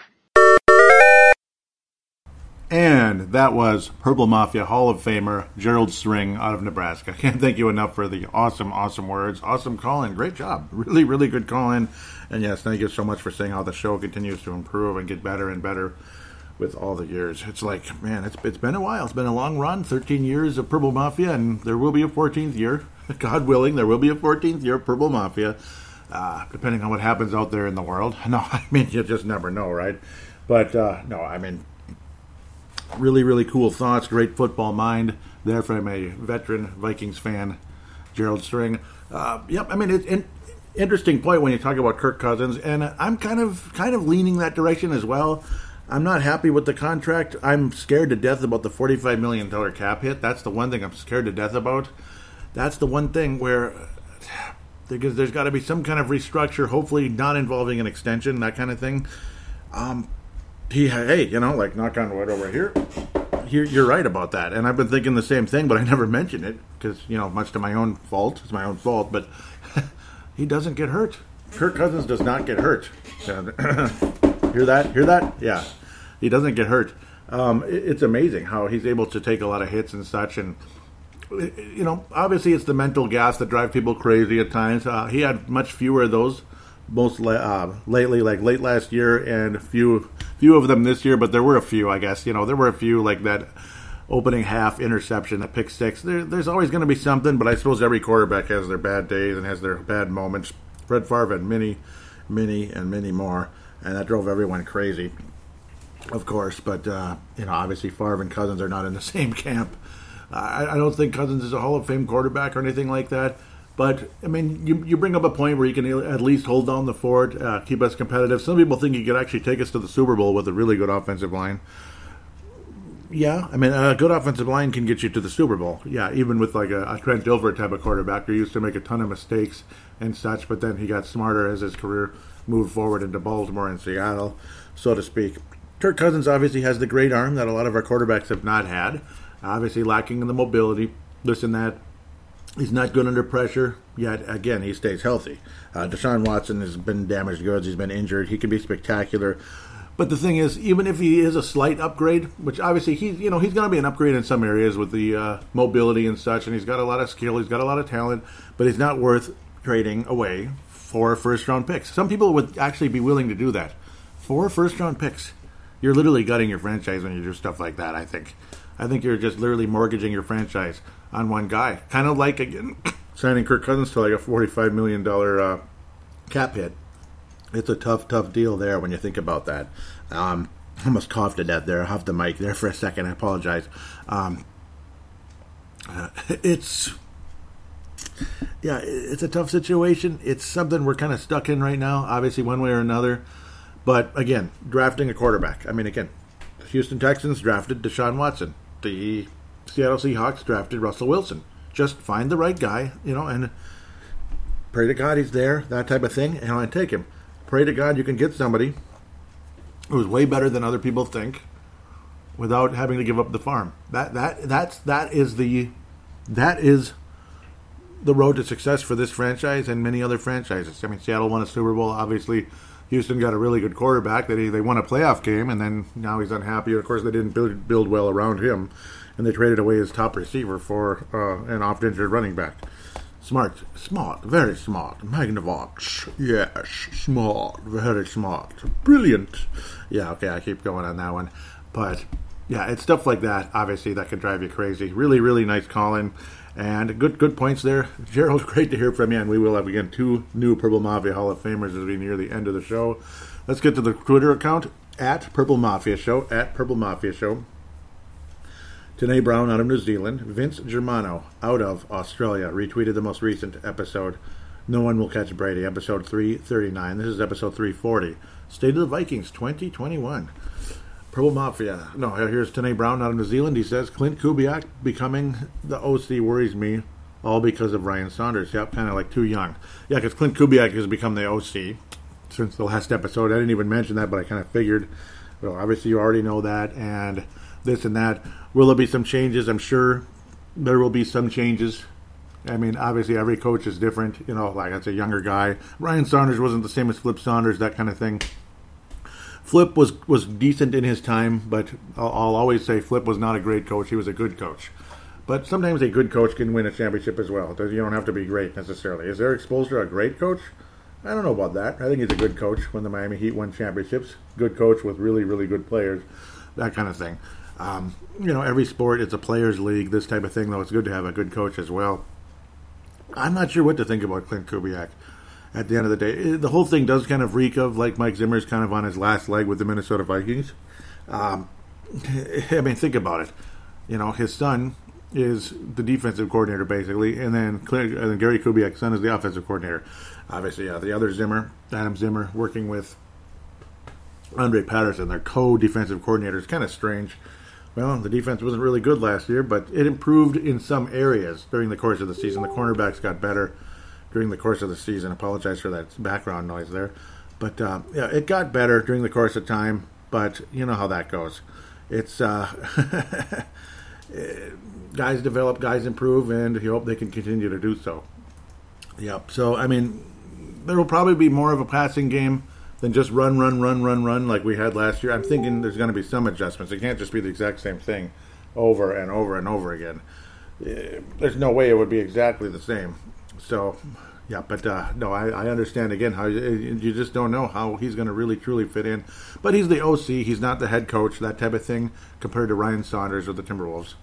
But yes, probably a little on the young side. Yeah, just a little green there, little green there, little green. Dave Hickey also retweeted the most recent episode. He is a Purple Mafia Hall of Famer. Tanae Brown is a Purple Mafia Hall of Famer. Sam Gupta, a Purple Mafia Hall of Famer. See what I mean, though? A lot of people are Hall of Fame, and they deserve it. They absolutely deserve it. It's just I'd rather slow down and not put everyone in there right away, and then there's no one left.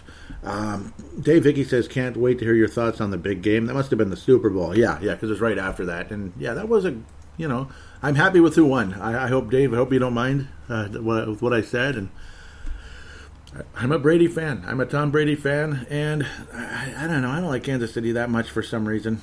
I don't know. It might be something to do with an old Kansas City Chiefs podcast host that I thought was a friend that completely turned on me years ago. He just completely turned on me. It's amazing how people change when they have like a little bit of success and they're suddenly like 10 times better than you. And you're a piece of crap, basically. Yeah, welcome to the planet. Welcome to planet Earth. People are like that. People are funny. You really learn who your friends are when they have a little tiny bit of success. You do, It's, I think we've all been through that. I don't think anybody on the planet enjoys it. Honest to God. It's BS, man. And that's not the only reason I don't like the Chiefs very much. I don't know. I think it's a real cocky team with a bad attitude at times, but some of them are good guys. I like Mr. I do like Patrick Mahomes. He seems like a really good guy. For what he is, he's pretty humble, and I appreciate that very much. When you think about what he is, he's an awfully humble guy. I'm looking through the notifications here, digging through. It's mostly just notifications, and that's it. It's not like interaction with the show here, and that's how it goes. It's the off season. Though I appreciate Tanae and Dave Hickey interacting there. Dave Martin, hope all is well. I also heard from Vigit, Vigit, Vigit. They're probably going to be a sponsor here very, very soon. In case he's listening, David from Vigit contacted me not too long ago. It's kind of, I'm going to learn more and more about it. It's kind of similar to it's kind of like a DraftKings type of thing, but I'm going to learn more about it over the course of time. I've just been too busy and not been the best communicator myself lately. Just been, there's always other things to do, like including this show. I am still scrolling and seeing just little stars, and I'm not seeing anything else. Here we go. Oh, yeah, me and Ali Siddiqui had a little brief interaction. Ali Siddiqui, locally here, was talking about, list 5 famous people you've either met or have been within a few feet of, but one is a lie. Then let your friends guess which one they think. So, yeah, you list 5 people, and one's a lie. He listed Adrian Peterson, Bill Murray, Brock Lesnar, Kevin Garnett, and Hakeem Olajuwon. And strange as it is, Kevin Garnett was the one that was the lie. So he'd met or seen Hakeem Olajuwon. Wow, Hakeem Olajuwon, Brock Lesnar, Bill Murray, must have been at a Saints game, and Adrian Peterson. Kind of cool. My list was Kevin Garnett, Chris Carter, Kirby Puckett, Marty Cordova, and Robert Smith. Try to guess which one. Try to guess. Just kind of guess in your head, and then I'll tell you in about 5 seconds here which one that I never got to meet. It was Kirby Puckett. I never got to meet Kirby Puckett. And it's not because I'm too young. Of course, yes, Kirby Puckett's an old guy. Obviously, he was an older guy. He'd be 60 years old now if he was still living. God bless him, man. I think he just turned 61, actually, in early March. And he died in early March. So right about that time, years ago, back in 2006, he died at 45. 45 was right before his birthday, actually, in early March. He died of a stroke. Kirby Puckett. God rest his soul. Loved him so much. Loved Kirby Puckett so much. I wish I got to meet him, but I met Kevin Garnett. Yes, I met Kevin Garnett at one of those preseason scrimmages. Chris Carter. Yes, so there's your Viking relation there. Chris Carter. I met Chris Carter at my dad's salon years ago. Obviously, my dad's since retired. This was circa 1993, way back in 93, when Chris Carter was just kind of getting on the scene. He was a name. People had heard of him. He'd been playing since 87. But at the end of 93 was when he finally got to the 1,000-yard range, and people started really noticing him, and he was named to the Pro Bowl later that day. But yeah, I met him. He was getting his nails done, of all things. His nails done. It was the week before the New York Giants playoff game, not the 41 donut game, but the one where, we barely lost in New York in 93. Of course, that would have been like January 94. But it was right before the playoff game. Big, huge son of a gun, man. It's just like, holy crap. Very intimidating. I was only 14, because this is 93. I'm born in 79. So, yes, you can tell my age. I'm 41 now. Chris Carter's way up there. Chris Carter, awesome player, obviously. He was my favorite Viking for quite a while there because you throw him the ball and he catches it. It's just that simple. He was just Mr. Glue. And then, of course, the tiptoes on the sidelines started developing as the years moved on with Warren Moon and such. Those sideline catches with Warren Moon and others as the years went by. Chris Carter, always loved him. Great player. Obviously, I didn't like the arrogance later on in his career, but what are you going to do? A very commanding man. You could tell he's just but he was really nice. He was really nice, but commanding. He was intimidating. He's big, man. For a wide receiver, he's a big son of a gun. I saw Marty Cordova again. This is related to my dad's salon again. He was having like a hallway sale, just kind of selling shampoo and such. And then I'm like, okay, what the heck? Oh my God! And talk about big, because obviously baseball player, and he was like a home run type of guy back in the day. Unfortunately, it turns out he took steroids, so you can understand why he'd be that big, partially too. Unfortunately, he was one of the steroid guys. This was circa 1996. Yeah, it was the year after his awesome rookie year in 95. It was the only positive thing other than, of course, everything sucked about 95. The Twins had a terrible record. At the end of the year, Puckett got hit in the face, and that was not related to his blindness. And then in 96, Kirby Puckett retired because of the blindness that took over the glaucoma. Glaucoma and getting hit in the face are two very different things, obviously. Cordova wasn't hitting for as much power, but his batting average was way up in 96. Marty Cordova bought some shampoo. And he had some skinny, really nice-looking, I don't know what she was, a groupie or whatever, with her arms around him the whole time. Yep, I don't know. I don't know what she was, but Cordova was a very proud guy, unfortunately. A little bit too proud, but he wasn't mean. He wasn't rude or anything. Just very quiet and very proud looking. And I met Robert Smith, circa 96. Yeah, all these are like back in the day. It's kind of funny. High school. Mr. Frankie, Tom Frankie. Mr. Frankie, awesomest teacher in the history of Hopkins High School. I'm not even kidding. Astronomy class. Wow, a big football fan, yes, from Wisconsin, yes, Packer fan, yes, they won the Super Bowl that year too. So yeah, you can put all that together. Yeah, Packers won the Super Bowl. He wore his Favre jersey on Mondays because it was Packer Day, and I'd wear a Viking jersey because it was Viking Day just to counter it. And he had fun. He thought I had good taste, particularly when the Vikings had beaten the Packers. It was pretty funny. Packers, of course, won the war though. They won the Super Bowl. He invited Robert Smith to the class to talk about astronomy because Robert Smith is big on that kind of thing. And I met Robert Bleepin Smith at the end of the day. He was drinking a cherry Coke. I shook his hand. So yeah, a little bit briefly off topic here, but not really. Cool conversation, cool thought. I thought I'd bring that up because that's kind of some of you guys like to talk about history. Obviously, Gerald loves that. I love it too. I like history, so it's kind of sad that all this is like back in the day. Kevin Garnett, that was circa 1999. January 99 when the lockout ended. February 99. There was that huge lockout, 98-99 season. I believe it was January. The free public scrimmage. Kevin Garnett, of all people. He all of a sudden sits down in this, those metal chairs, and he starts shaking a black marker. And it's like, oh my God. And then everyone ran over there. Because there wasn't many of us, so I was lucky. And then I'm like, wait a minute, what am I going to have him sign? I look down, what am I wearing? A replica Kevin Garnett jersey. So, Kevin Garnett signed it KG21. It would have been nicer if it was his full name, but that's what he did that day, KG21. It is what it is. And it's still, I got his autograph. I got Chris Carter's autograph as well. Cordova, Robert Smith, no. Robert Smith had agreed with Mr. Frankie before, this is for the school, not for signing autographs. So, and do you think I was going to argue with that? No, it was pretty cool. Not long after that, Robert Smith got hurt again, by the way, which was kind of a bummer. But eventually, he finally was able to stay healthy and had a hell of a career with the Vikings. It was like almost every year he had some kind of knee injury and be out for the season in his back in the 90s. But that's how that goes. Thank you guys for the interaction, and that Ali conversation was cool. Ali Sidikai, locally. So he writes for Pro Football Spot. Very, very cool.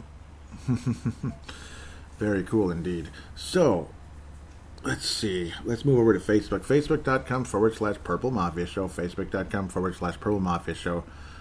Okay, most recent episode. There's one comment after that Super Bowl episode. The comment is Gerald String. There he is.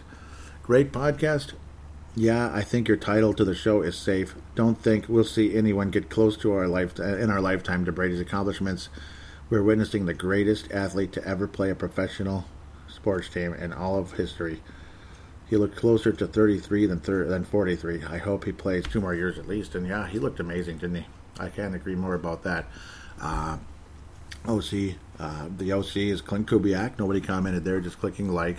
Marty Schottenheimer passed away at age 77. He had complications there with that's unfortunate. I believe it's cancer. Rest in peace, Marty, says Gerald String. Prayers to his family. Absolutely. The annual state of the Vikings, I'll get to that in a second. I'll come back. Carson Wentz was traded from the Eagles to the Colts for 2 picks. And where's the comment? It just went away. Gerald String, yeah, wow, he dominated this episode, didn't he? Gerald String says, this might be good for both Eagles and the Colts. Wentz went back with the old coach. Yep, that would be that Frank Reich and familiar offense and win now team. Eagles move on with no quarterback controversy. Yep, pretty cool. Unless they trade up for a quarterback again. I don't think they're going to do that. Why would they do that? Vikings release tight end Kyle Rudolph. Yeah, I'm just kidding. Kyle Rudolph. Roger Inboden says, yep, 100% class act. Old Rudy was a great Viking. And Gerald String says, yep, you hate to see a pillar like that go. He's been great, but too expensive for his age. And yeah, I mean, too expensive, unfortunately. Vikings reacquire defensive end Stephen Weatherly. And no comment there, just likes. So we'll go back to the final type of stuff here. Annual State of the Vikings 2021. Here we go. Mark Carlson says, biggest disappointment was the entire defense and strategy. The Vikings D seemed to pose little or no threat this year. This is a big deal to me. I hate teams walking all over us. Yeah, isn't that frustrating? Especially dislike getting burned by an efficient passing attack, and on top of that, being burned deep. I expected better. Now, who couldn't be more excited about the development of our rookie wide receiver? Yep. And I did not expect that. Jefferson was my biggest surprise. And I would give Dalvin Cook the MVP because he has moves. He has vision and legs and strength. He is fearless when he runs too. All of that done at a very high speed. He wears defenses play after play. Now I'll shout out to all the new people who joined Purple Mafia this year. Let's hear from all of you, Skull brothers and sisters. I love saying that. Mark from Iowa. Yep, he's kind of doing a shout out to Mr. He's doing a shout out to Mr. Dave Martin.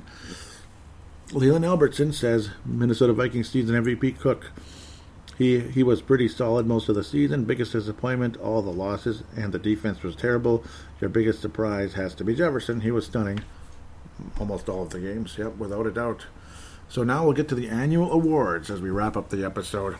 The granddaddy of them all. State of the Vikings 2021. The Bronze Star of the Year. It's like all over the place, man. It's a tough one. The Bronze Star of the Year is going to go to... Oh, man, it's so tough. It's like I had people in mind, and then it's like your brain kind of slows down. Bronze Star of the Year is going to go to a couple people. It's going to go to Gerald. It's going to go to Mark Carlson and Dave Hickey. The Silver Star of the Year is going to go to Dave Martin and Mr. Brett McCarthy, who are just, they are just anchors. They keep this show going every single week. Amazing run. At the end of the day, I'm going to actually add Leland to the silver. Yep, so I'm going to have 3 silvers. Isn't that crazy? I should, I'm going too, I think I'm way overdoing it, actually. I should narrow it down to one person each. So, Bronze Star of the Year is going to go to Dave Martin. Silver Star of the Year is going to go to Leland Albertson out of Iowa. And the Gold Star of the Year is going to go to Mike Dale out of the New York area. Mike Dale will bring in the Gold Star of the Year. Congratulations. Hofstra, he studied management at Hofstra University. He lives in the New York area. Looks like a big music guy and all that. But there you go. Those are your stars of the year. Mike Dale will bring in the gold. And yeah, I don't know why I keep jumping out and throwing like multiple stars. I'm always in the mood to just give. I want to give all of you stars because I love all of you so much. But Mike Dale is going to bring home the Gold Star of the Year. What an amazing year for Mike Dale. Amazing conversation. Really brought things together in a lot of ways. If there's a gold star for this episode, it's Gerald String with a bullet. Awesome episode for Gerald String. He gets the gold star, the great call-in, and lots of conversation. Just a bit of everywhere there. But the gold star of the year is going to Mike Dale. out of New York State, not New York City. So now it is time for the Purple Mafia Hall of Fame inductees.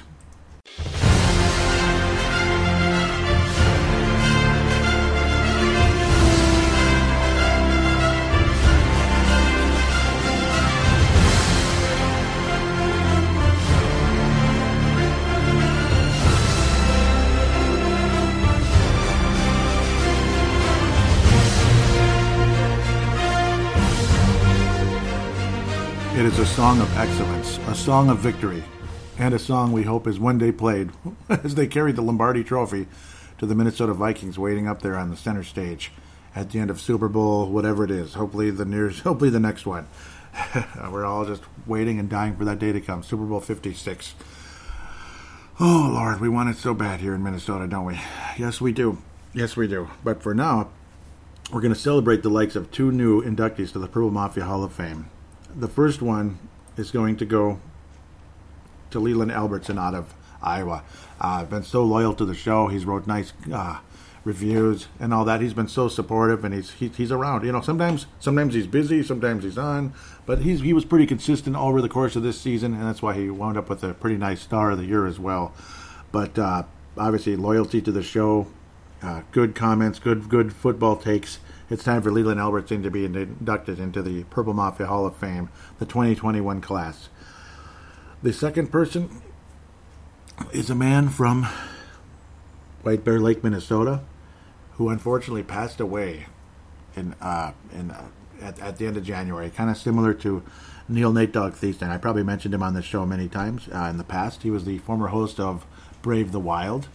Only 33 years of age was Neil Nate Dogg Thiessen. Right around the same time, I think Kurt, like going to be a couple weeks in difference, but obviously 3 years difference at the end of the day.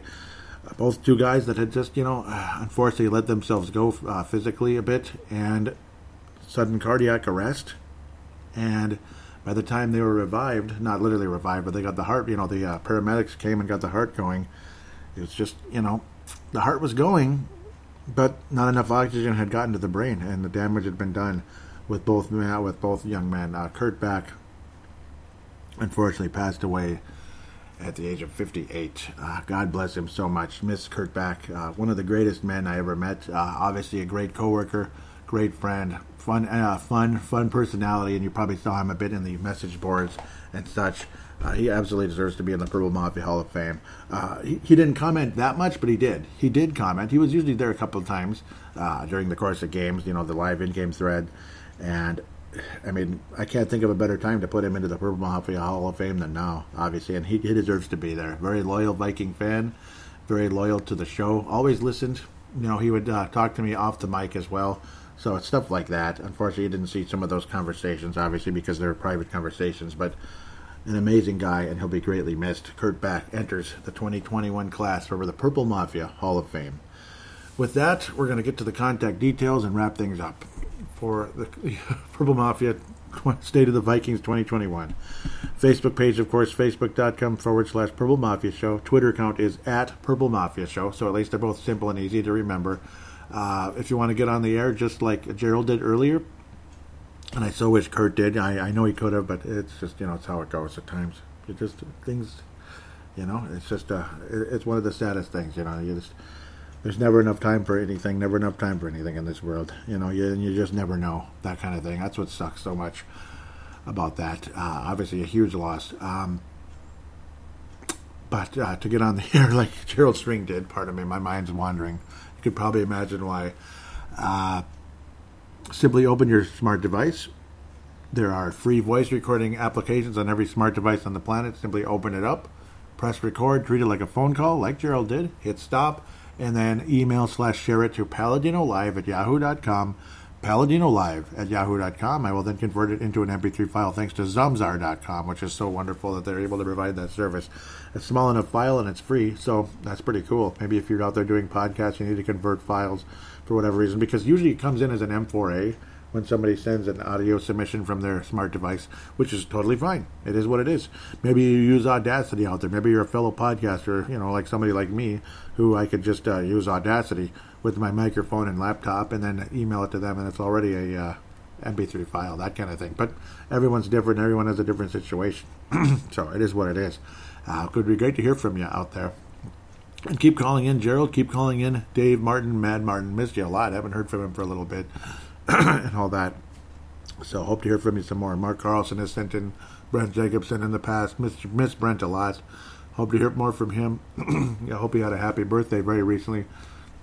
Brent Jacobson, happy birthday most recently. I believe he turned 43. I think he's the same age as Brady about there. I hope I'm correct, but he's right around the ballpark.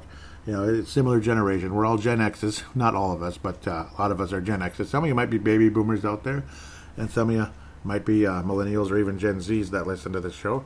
So, but there's a lot of Gen X's involved in this show, I'd have to say, most likely. You know, older Gen X's or really young baby boomers, that kind of thing, in some of your cases. As Gen X, you could be like 50 years old and still be Gen X. You know, you're like on the older side of it, that kind of thing. And then there's the younger side where we're about 40. Crazy. Imagine how old Gen X is already. It's kind of sad, you know. But that's life. Hard to imagine there's 35-year-old millennials. It's kind of weird. But I'll stop now about that. The other thing, final couple things, please write a positive rating for Provo Mafia on Apple Podcasts, Audible, or Stitcher if you could. Those are the 3 applications that I know provide that service. Others may as well that I don't know about, but those do provide the service where you could write a positive or negative review for the show. Hopefully it's positive. If you could do that, I'd greatly appreciate it. You'd be guaranteed a star on the episode, and of course I'll give you a shout out and a thank you. Oh, so very much. I know you're not that worried about me giving you a shout out, though. Some people like it, some people don't care. It is what it is, but I'd love to hear from you on the show regardless, one way or another. And anything you could do to help the show that way would be so greatly appreciated.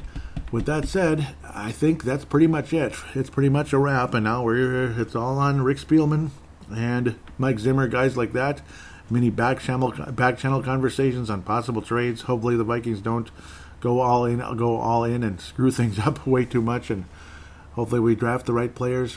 Hopefully a miracle can happen and we find the right quarterback somehow, some way, and they can nurture behind Kirk Cousins for a couple years, and the next thing you know, we have the next Aaron Rodgers, we have the next, who knows, we have the next Deshaun Watson, we have the next Steve Young, we have the next Joe Montana, who knows. I'm hoping it's going to be somebody that can lead this franchise in the right direction. And while we're doing that, continue to improve that offensive line, defensive line. The game's won in the trenches. It is won in the trenches. Obviously did a great job with the 2 cornerbacks we got, and even possibly Harrison Hand, the secondary with the safety position and all that as well. Linebackers, who knows what's going to happen. But we'll talk about that in the next episode with free agency, and we'll preview a little more with the draft. And then there will be the official draft preview 2 episodes away. With that said, I hope you all enjoy this coming spring as things are warming up here in the Twin Cities, at least in this area, and maybe in Iowa as well. I'm sure it is in Iowa as well, and Iowa, South Dakota. Hopefully it's doing okay in northern Scotland, New Zealand, places like that. Very different climates in those 2 cases. Very different from each other as well, obviously. Hope you guys all have a great, in Australia also with Vince Germano. Hope you have a great couple weeks or so here, and hope the Vikings can improve things, and we'll see who else departs from the Minnesota Vikings franchise. Until next time, take care.